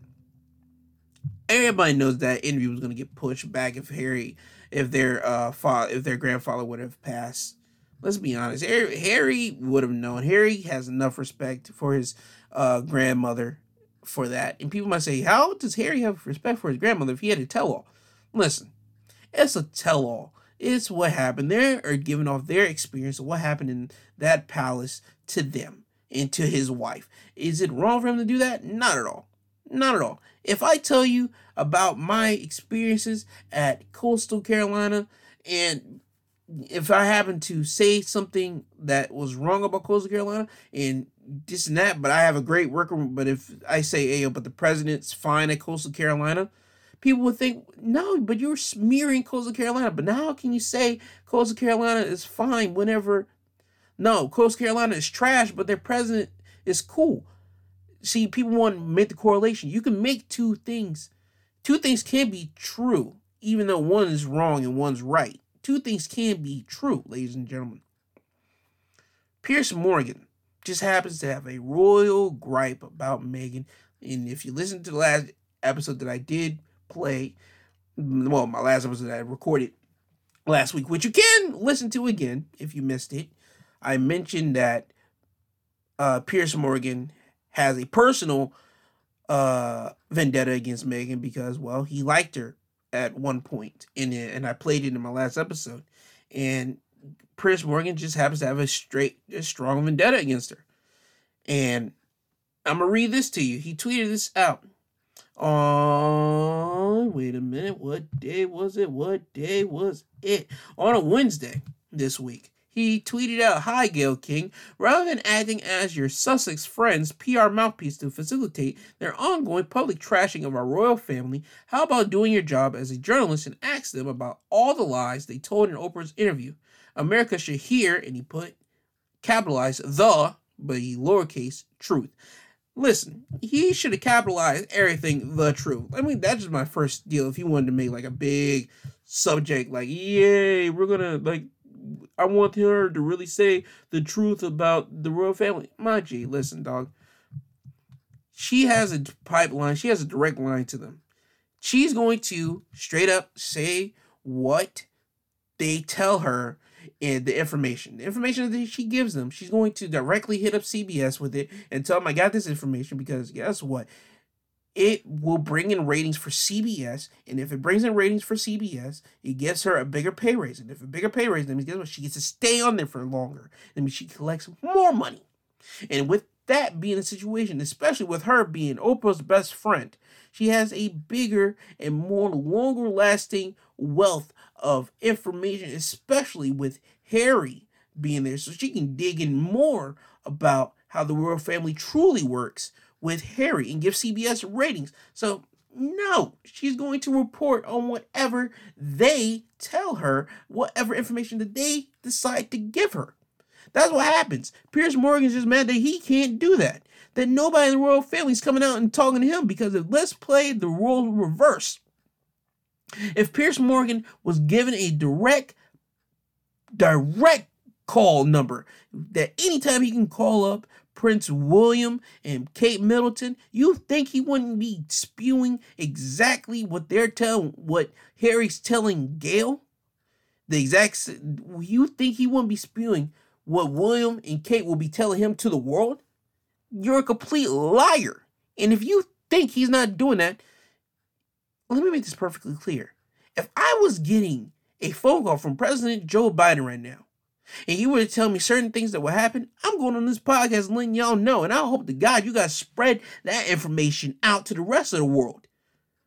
Because you want to know why? It spreads that information out, one. And two, it's going to build my name bigger. So hopefully I can get better deals. And hopefully, three, I get more money. So Gayle is in a win-win situation. She has the information. She has the big wealth of knowledge. She's getting an opportunity to make more money with the information, especially because I don't think nobody else in CBS going to get that type of information that Gayle's going to get, since she's friends with Oprah for so long. Nobody gets that information. Nobody's going to get that information but Gayle. So, I'll round it off with this. Piers Morgan is a crybaby. Deal with it. Nana boo-boo. Head stuck in doo-doo. That's my childish rant right there for him. There's nothing you can do about it, Piers. If it was the other way around, you will be doing the exact same thing Gayle King is doing. So, with that, too bad, so sad. Now, on to Proud Boys. This is coming from New York Times. It is off of Yahoo. Proud Boy leaders in 4 states are charged in Capitol riots. Now, I haven't been hearing about people being arrested more in the Capitol riots. You would think with all the facial recognition and with the FBI and the CIA having everybody's fingerprints and not quote, but information to everybody right now. If you think the FBI and the CIA and the government don't have your name, don't have your address, don't have where you live, don't have your fingerprints or even your eye color, everything down to your pinky toe, style of information on you at a snap of a finger's whim, you're bugging. They have all that information. They have all of it. And if we're going to go, and I just want to detour off this a little bit. The reason why I believe Apple got into a whole lot of mess was with Apple or Facebook, one of the two. Either way, they're both private companies. The government wants all that information to them. They basically want to be the only game in town to have all that information. Think about it. The government has everything. Every little single thing. They have your flipping baby footprints in their computer database. Your footprint as a child, your handprint as a child. Whenever you get registered in, whenever you get arrested, because I've never been arrested, but we see this every time on films and television. When you get arrested and you get fingerprinted, why are they fingerprinting you? They know who you are. The court knows, not the court, but the government knows exactly who you are. I'm just saying they're fingerprinting you so they can look you up in their computer, by the government style computer, and get your name, your information, see if it matches up. I'm just saying that I just might be crazy. People might say, Joe, that's not how it works. I'm giving you my theory, and my theory just might be right. To me right now, that theory is right. Until somebody proves me wrong, I'm going off of my theory. The government has everything it needs, but they were just upset that a private company like Apple or Facebook has that information, and they just want to be the only game in town to have that style of information. But anyway, let me get back to this. It reads, FBI agents have arrested 2 organizers for the Proud Boys in Philadelphia and North Carolina, and prosecutors filed new charges against 2 other prominent members of the far-right group in Florida and Washington state as federal authorities continue their crackdown on its leadership ranks, 3 law enforcement officials said Wednesday. With a new conspiracy indictment, prosecutors have brought the charges against a total of 13 people identified in court papers as members of the Proud Boys. Federal investigators have described the group, which appeared in force in Washington January 6 as one of the chief investigators of the riot at the Capitol that left 5 people dead, including 8 Capitol police officers. The indictment, prosecutors accused Charles Donahoe, a Proud Boys leader from North Carolina, and Zach Rilf, president of the group's chapter in Philadelphia, of conspiring to interfere with law enforcement officers at the Capitol and obstruct the certification of President Joe Biden's electoral win. And it reads 2 other high-ranking Proud Boys who were already facing similar charges, Ethan Nordine of Auburn, Washington, and Joseph Biggs of Ormond Beach, Florida, were also implemented as part of the conspiracy. Listen, I still don't get why on God's green people stormed the Capitol because your guy lost. That will never ever resonate in my mind. You guys have done something else. Do something else, but you guys decided to storm a building and kill a couple people. I'm surprised some of the rioters didn't get killed themselves. But hey, we all know why. We all know why. I don't have much really to say about this. I'm just giving y'all more info. I'm just giving y'all, keeping y'all update and keeping myself update as I'm doing this. More people getting arrested for this Capitol riot business, which was stupid. God, this was so stupid. Do better next time. Do better, people. Do better. Come on now. Y'all don't have to storm up a place because your guy didn't win. Storm up a place if, I don't know, somebody that was guilty is not found guilty. I'm just saying. That's a nice little head starter. Just saying. If you're going to do some of this magnitude. Just to say. Just saying. What else do I want to talk about? Yes. Oh yeah, right here. This is something that is a public service announcement here. And the reason why I say public so many times is because this is serious. And it reads from Good Morning America. This is talking about experts urge caution as 15 states see uptick in COVID-19 infections. And the 15 states are Alaska, Connecticut, Delaware, Idaho, Maine, Maryland, Massachusetts, Michigan, Minnesota, Mississippi, Nevada, New Hampshire, New Jersey, Oregon, and West Virginia, according to an ABC News analyst of state data compiled by the Center of Disease Control and Prevention. Several states, Delaware, Idaho, Minnesota, Nevada, Oregon, and West Virginia have seen their case averages increase by at least 25% in the last week. Oh boy. And they also, I'm not going to read everything. I'm just going to give you guys like big key points here. There are also 18 states, Colorado, Hawaii, Illinois, Indiana, Iowa, Kentucky, Louisiana, Montana, New York, North Carolina, North Nebraska, Ohio, Pennsylvania, Rhode Island, South Dakota, Tennessee, Utah, and Wyoming that are experiencing a plateau, not a decline in daily case averages. What it's basically still saying is, ladies and gentlemen, we're still in the thick of this. Do not think just because we got the vaccine, we're out of this yet. We're still here. Do not play games with this COVID-19 business. For the love of God, do not play games. Don't think that just because, I got the vaccine, I don't have to wear a mask. I can be out in the world. I can do this. I can do that. No. Ladies and gentlemen of the court, ladies and gentlemen of America, ladies and gentlemen of the whole entire world, whether you get the vaccine or you don't. And personally, if you want to get the vaccine, do that. I'm never discouraging anybody from getting the vaccine here. You're never going to hear that on my 2 Cents podcast presented by G2. You're never going to hear that on this podcast, me discouraging anybody getting the COVID-19 vaccine. You're never going to hear me disparage any of that. Now, getting back to this, don't think that just because you got it, you're just going to be able to walk around here without a mask. I saw it like a couple days ago, like Monday or Tuesday on Twitter. There was a state somewhere, people were just getting all their face masks and throwing into a burning barrel. There's a video out there. Look it up. It's so crazy how people are doing that. But please, for the love of God, still wear your mask. Still social distance from each other. Please, for the love of everything, please take care of yourself. Because if you don't take care of yourself, you're not taking care of the loved ones around you. If you're not taking care of yourself, do it. Matter of fact, here's a better thing. If you don't do it for yourself, do it for the ones around you. Do it for the ones that you want to see out in the future later. Do it for them. If you don't care about yourself enough for you, care about yourself because of the people around you. Do that. Please. That's what I'm asking. That's what G2 is asking you. That's what Gerald Garrett is asking you.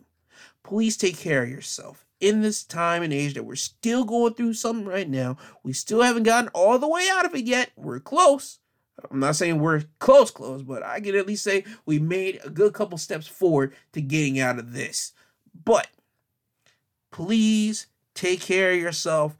Please get the vaccine. If you want to get the vaccine, please do not endanger anybody out here by just not wearing a mask and not keeping your distance away that you're supposed to. Please, for the love of God, and for whoever might be your higher power. But even if you don't have a higher power, do it for yourself. Do it for your loved ones that you want to see. Do it for the people that you actually do want to see, that you used to see before this whole pandemic thing came in and ruined everybody's plans. Take care of yourself. Wear the mask. Keep distance for the love of everything. Do that so we can all, please get done with this. God, are people tired of being on Zoom calls? God, are people tired of being away from their having fun, going out to a football game, going out to a basketball game, baseball game, concerts, Jesus, wrestling events. For me personally, wrestling events were my jam, bro. When I was able to go to a wrestling event, my dude, even though they would come down here once in a while, like with Florence Simonson for WWE. But with AEW just being a company, being around, and had a show in South Carolina, I swear to God, I should have went to. But I digress. We all are trying to get back to going out and going to these events so we all can experience and be around each other the way that we used to be around each other. Do that for them and do that for yourself so you can go out and have a great blast whenever this whole pandemic thing ends, or at least it subdues so much that we at least all feel comfortable with, you know what? We all have gotten this vaccine. This COVID mess has gotten down so much that it's like the flu, that if somebody gets it, we have the medicine for it. We get it done. We can all go back to our everyday life before pandemic time. So, please take care of yourself. Do what's best for you. Do what's best for the people around you. Please, and what that is, I'll spell it out for you. I'll say it to you step by step. Wear a mask. Keep your distance and wash your face, wash your hands. That shouldn't be said, but that kind of shocked me whenever they mentioned washing your face and washing your hands. I kind of thought everybody had done that, but hey, I won't go on to that more of a tantrum. You got the message. Wash your face, wash your hands, wash your body. Keep your mask on your face. Keep your distance away from people, and let's all try to kill this thing off slowly but fastly, but slowly as we can. Basically do what you can so you can say, I did what I can to make sure we all can get back to what we used to do. That's what I'm saying with that. Now on to something that I personally find funny. I'm going to break down the reason why I find this funny. The Bachelor, Matt James, says that he needs therapy after this whole debacle. As you guys all know, and if you don't know, he ends up picking Rachel Kirkconnell as his love interest at the end of The Bachelor, which I personally never really cared about The Bachelor, but since this whole situation happened, I happened to keep my ears to the internet on it, and people were not happy that he picked Rachel Kirkconnell, but you guys got to understand, this thing was taped in advance before everything came out. So him picking Rachel Kirkconnell, hey, that was just his personal choice. We shouldn't really bash the man for that. But anyway, after he picked Rachel Kirkconnell, they happened to do a Final Rose special. And it's basically saying, okay, here's the contestants. Where are they now? What are the current status of Rachel and Matt? And Matt ends up announcing that him and Rachel are not together because once the photos came out, he had to break it off because he stated to her saying that you won't understand, as I'm paraphrasing it right here. Hold up. No. Right here. Matter of fact, I don't have to paraphrase it because it's right here. And the article that came from, let me get the article right, Yahoo Entertainment. And the title of it is called Matt James Says He's Looking for a Therapist After the Bachelor Finale. So there you go if you want to read it. Yeah, I gave you guys the exact title where you could read it from. And I'm reading right here a paragraph from it. The most disappointing thing for me was having to explain to you why what I saw was problematic and why I was so upset. And that's why it was problematic, James said. When I questioned our relationship, it was in the context of you not fully understanding my blackness and what it means to be a black man in America. And what it would mean for our kids when I saw those things that were floating around the internet. And it broke my heart because this is the last conversation I thought we'd be having. You know what? Whenever you go into an interracial relationship, that's something that you don't think, but it's kind of like in the back of your mind. What does their parents know that I'm not their ethnicity? That's always something. That's always a question that will be floating around in your head in that relationship. Does his or her parent know what my ethnicity is? Did your loved one ever tell you, hey, my parents kind of feel this type of way about a certain race or something? That always will play in the part with interracial relationships. Interracial relationships have their own struggles in it. So let me start off with that. So I want to take all that get all the real serious stuff out the way first. And from even Matt James to even come out here and say that that him and Rachel had that kind of conversation is kind of bold for him to say that. And for Rachel to sit there and even understand why he had to break up with her, and she's asking for people not to go after Matt the way he's done, the way that people have been going after Matt. I'm just saying that's some stuff to even come out on television and say, yo, we had that conversation. She doesn't, me having to explain me being a black man and what it would be if we had children, what it'd be like after me seeing those type of photos. Let me just get that perfectly out the way. That's I applaud him and I applaud Rachel for those two even having that conversation for that. Let me make that perfectly clear before I get my joke off here and before I really start having a little blast here. And I'm about to get on the blast here and laugh about because you need a therapist after this? Now, Rachel getting the hate and everything, getting all the hate type of tweets and everything else, I can say that Rachel will need a therapist. That's fine. That's fine to say that. If she would say, I need a therapist for this, okay, that's fine. I'll be like, okay. In my own head, I'm a rational human being at the end of the day. Okay, she got so much hate mail, she got so much this and that for over her past actions. And she more than likely probably is a different person than when she once was. She might need a therapist. But Matt, yo, dog, why do you need a therapist for? Let's be honest. You picked her before these photos came out. You picked her before this. Why are you needing a therapist because you picked her and now all these photos came out? Oh my God, did I pick a racist all this time? You are now dealing with subconscious thoughts. My man, just get over it, dog. Like, okay, yo, listen, I picked her. I never knew about this. I didn't know, but she has to go through her own things. That's why I can't be together with her. Yo, what? Why do you need a therapist, dog? I'm not understanding it. I'm not understanding. I just find it a little kick for me, a little funny for me, ladies and gentlemen, because when I read it, I had a nice little chuckle of, what do you need a therapist for? You picked somebody before it came out, and now you're not with her. Okay, you can go back down the line and talk to her later after everything has been done, but what are you needing a therapist for? But that's just me. I could be completely wrong. Somebody gets to be telling me, Joe, you're being insensitive. And if I am being insensitive, you guys, I'll tell you where you can tweet me. I'll tell you where you can leave. Matter of fact, whatever platform, whether you're listening to this to Apple Podcasts or on Podbeam right now, because I believe on Podbeam you can comment on, did you like this episode? And I believe on Apple Podcasts you leave a review. And please leave a review on both of these networks that I am on. But tell me how I am wrong if I'm wrong in this stance of me finding this kind of hilarious a little bit. That he needs a therapist. How this right here doesn't need to be a therapy situation. You pick somebody, all right, cool. You found out about their past. All right, I broke up with you. All right. And now you're gonna wait a couple months or a year down the line to see how she's dealing with this and blah blah blah. I'm just saying, dog, you don't need a therapist with this. Just muster up and keep moving forward, my guy. You okay? You good? You all right?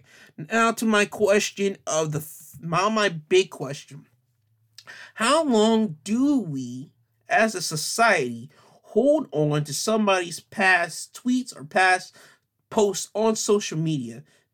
How long do we really hold on to it? Do we ever allow somebody to grow, or do we never allow that person to grow, or do we always just have to pelt them with their past posts? Because I'm asking this question because of this one thing right here.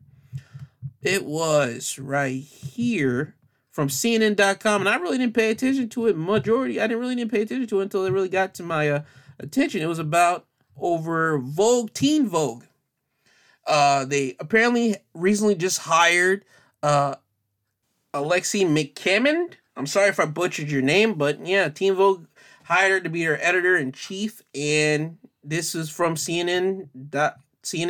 This reads, Alexi McCammond is out as editor-in-chief of Teen Vogue even before officially starting.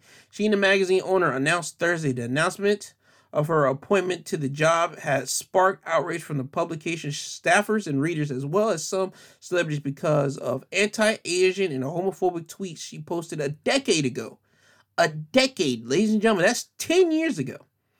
And she, this goes along, it reads, "I become a journalist to help lift the stories and voices of our most vulnerable communities. As a young woman of color, that's part of the reason I was so excited to lead the Teen Vogue team in our next chapter," McCammond tweeted.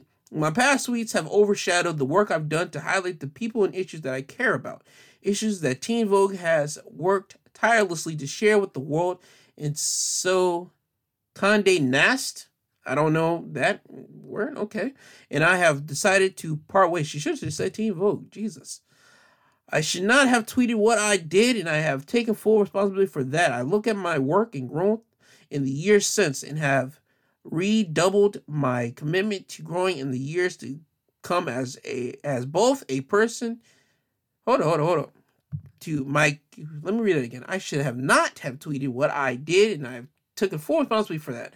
I look at my work and growth in the years since and have redoubled my commitment to growing in the years to come as both a person and as a professional," McCammond continued. I'm sorry for butchering the first time. I'm sorry for that. But let me get to my point here. She tweeted out some not nice things, anti-Asian and homophobic tweets a decade ago. Now, I don't have the tweets at hand, so you guys could probably say something, but I'm just going off of that.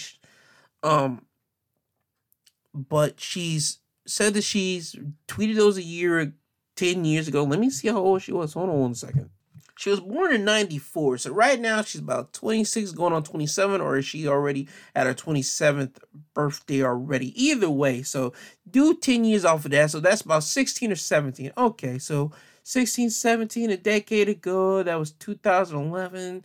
Twitter was still around. Twitter was still running, Twitter was still technically type of new. So people were wild on Twitter. People were wild on Twitter. It's got clean. It cleaned itself up more now than what it used to be on Twitter, ladies and gentlemen. And yes, it's cleaned itself up than what it used to be. But back to my point here.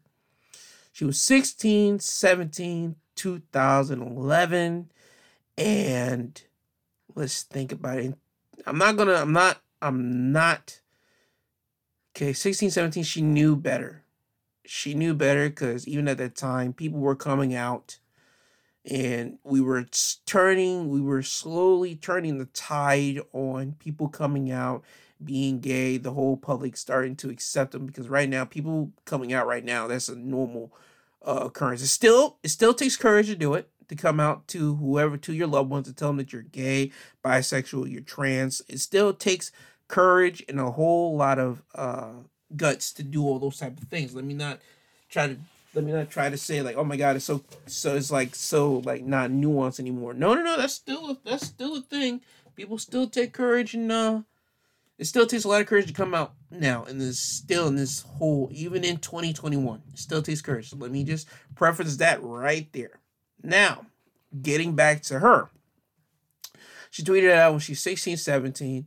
People were still coming out, but it was not like the way that it is now with people coming out. And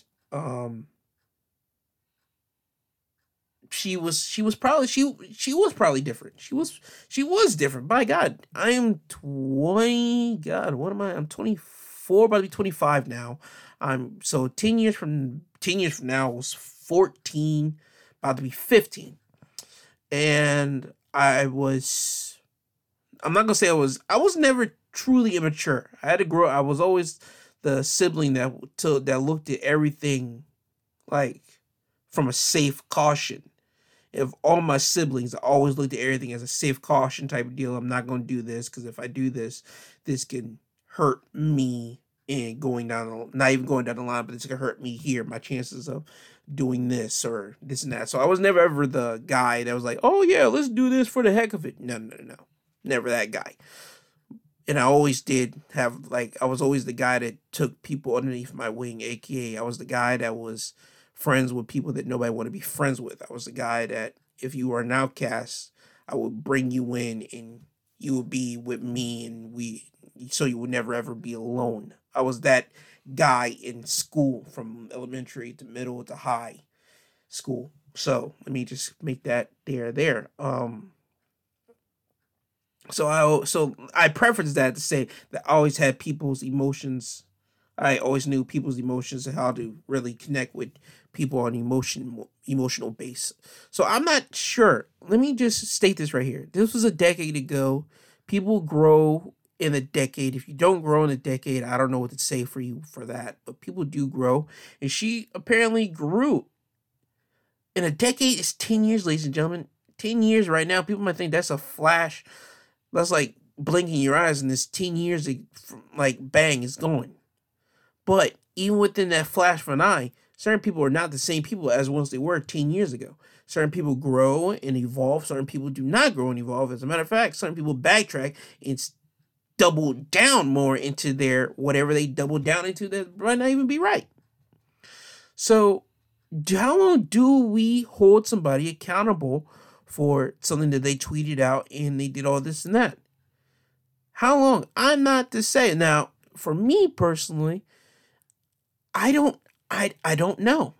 If it was a homophobe, let's put it like this, okay?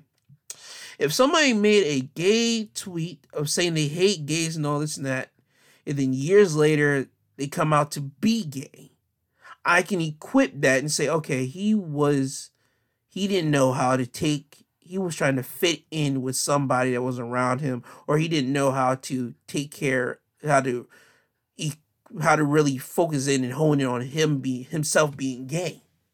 That's the type of thing. I'll be like, okay, I know how to put these things in a certain type of box. But with this, I don't know. I don't know. Do we forgive her and let her move? Should we have forgiven her and allow her to work in Teen Vogue and let her actions speak up for her past actions? Let her present actions try to recover what she's done in her past that has now been brought to light? Or should we have done what we've done now? People bring it out to light, fire her, have her fired as she is now, and now she has to deal with her repercussions that she did when she was 16 and 17. I don't know. In certain instances, I say, yeah, but if it's like a 5-year gap, I mean, like, yeah, you can bring that stuff along, but God, ladies and gentlemen, this is 10 years. 10 years. I mean, we hold certain things to death. I mean, if somebody were to kill my family, let me make that perfectly clear. If somebody were to kill a family member of mine, I'm holding you to that fire for the rest of my day because you took somebody away from me. She didn't take nobody away from anybody here. She just tweeted out a couple of hateful things, and let me make this again.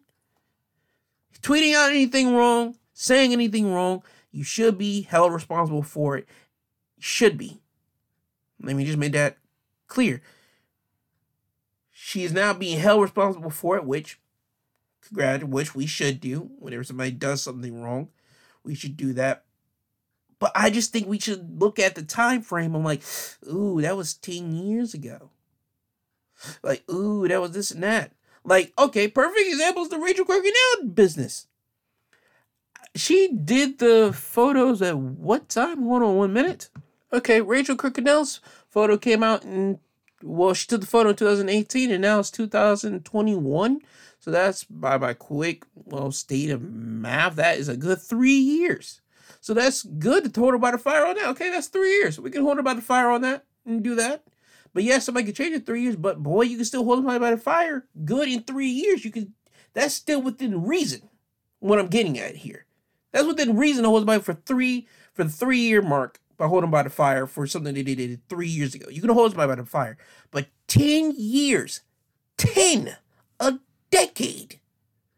I'm not so sure how much we can really hold them by the fire. The only way we can hold them by the fire of that is if their actions still aligned with their 10-year-old self. That's the only way I can say we can hold somebody truly accountable for that. But if they have changed and grew to become a better person and they understand how their past self was wrong in these instances, then I say we sometimes on a person-to-person base, we have to let their actions now try to redeem them from their past actions. That is my thought. Let me know in the tweets or in the comments, and like tweet me out, give me something, some type of feedback, something. Let me know about it because I'm genuinely intrigued. How long do you guys hold somebody by the fire if you see a tweet that they tweeted out, 5 years ago, 6 years ago, heck, even a year ago? A year ago, still close to the fire, but I'm talking about, like, let's throw it out. Like, okay, I say 6 years have passed. Do we bring that to the forefront now? Do we bring that to the forefront? Let me know. Let me know. Do we bring that up to the forefront and just kill them off? And just say, all right, bye. We got to hold you to the fire for what you did 6 years ago, or do we say, all right, we know what you did 6 years ago. Let's see do you still feel that same way? And if they say yes, okay, we bring it to the forefront. We take care of it. You can't be hired here if you still feel that way. But if you don't feel that way, okay, fine. We're gonna give you a couple of duties to see how you feel about it, and let's see if you really change from it. That's how I feel about it. But let me know. With that, but that's all my pinpoint topics I really want to talk about. Now let me get into the wrestling of the week. Wrestling highlights of the week. Nothing was truly important that happened in professional wrestling this week, but the only big thing that came out of wrestling this week were two things. One, and they're both from AEW. AEW comes on Wednesday night at 8 o'clock on TNT, by the way. The Pinnacle, that is MJF, Wardlow, FTR, Tully Blanchard, and Shawn Spears came together. They came out. Tully Blanchard talked a little bit, but MJF basically took over the mic. He talked about how he was conspiring around Chris Jericho's back. And now him and his group, now known as the Pinnacle, the top of the mountain, they're the new guys in AEW. They're here to take what the Inner Circle owns. They're taking their reputation from them. And now they're taking their locker room. They're going to try to take everything they can. And also at the meantime, be the top dogs, the top bad guys, try to win every championship in AEW. That's their big main goal here. And the main event of AEW was a lights out anything goes match between Dr. Britt Baker, who is a real legit dentist doctor, and Thunder Rosa. And they had a complete nice, good fashion brawl. The women were able to bleed. That's a rarity, ladies and gentlemen, and let me clear this up. The reason why I sounded that excited when I said the women were able to bleed was because the women in professional wrestling usually don't bleed. They don't. If they happen to bleed, it's sometimes out of their mouth because something happened, like they bit their lip or something. But no, these women were bleeding. Britt Baker,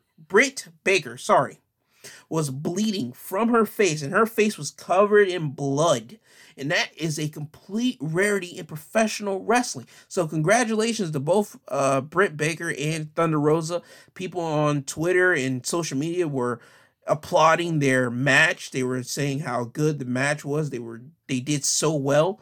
But I just want to give kudos to those two women. And if you haven't seen it, just look it up on YouTube. It'll give you quick clips of their match on AEW Dynamite of this past week. And if you want to look at professional wrestling, you have Monday Night Raw, which happens on Monday night at 8 o'clock. And it's a 3-hour program, so I'd rather you just probably catch the YouTube clips.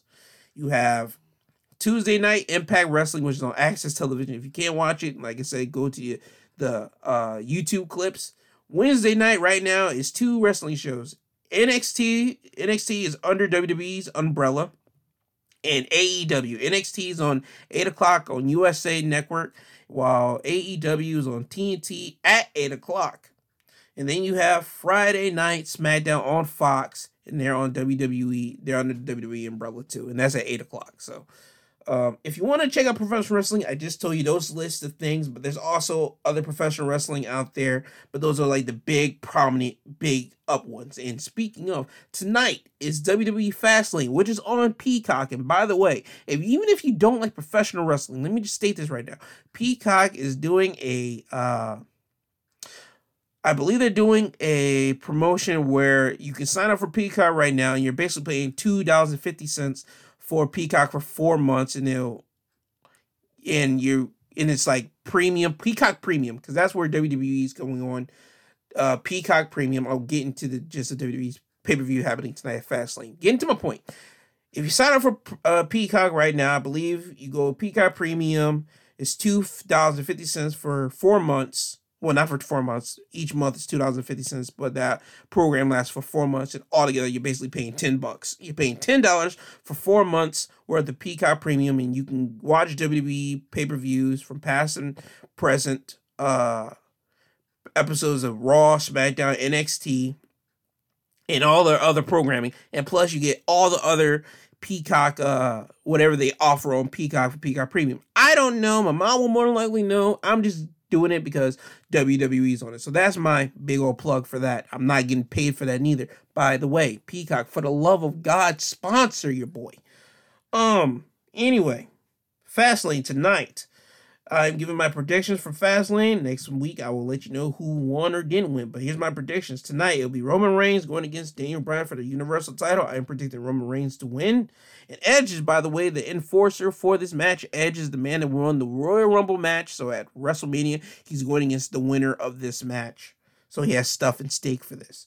The women tag team match is going to be Nia Jax and Shayna Baszler, who are the women's champions, going against Sasha Banks, who is the SmackDown women's champion, and her challenger at WrestleMania, Bianca Belair. Those two will be teaming up to go against the tag team champions. I picked Shayna Baszler and Nia Jax to beat Sasha Banks and Bianca Belair to follow along that little rivalry, because those two just want to one-up one another. So that'll lead into a great match at WrestleMania. Big E will be defending his Intercontinental title against Apollo Crews. I see Big E beating Apollo Crews and retaining his Intercontinental title. Whether it be Apollo getting DQ, that'll still be a win for Big E. I still see Big E winning the Intercontinental title. Drew McIntyre versus Sheamus. I see Drew McIntyre beating Sheamus because Drew McIntyre will be going against Bobby Lashley, who was the WWE champion at WrestleMania. This is going to give him some more momentum leading into that match. I see, and Randy Orton will be going against Alexa Bliss as an intergender match.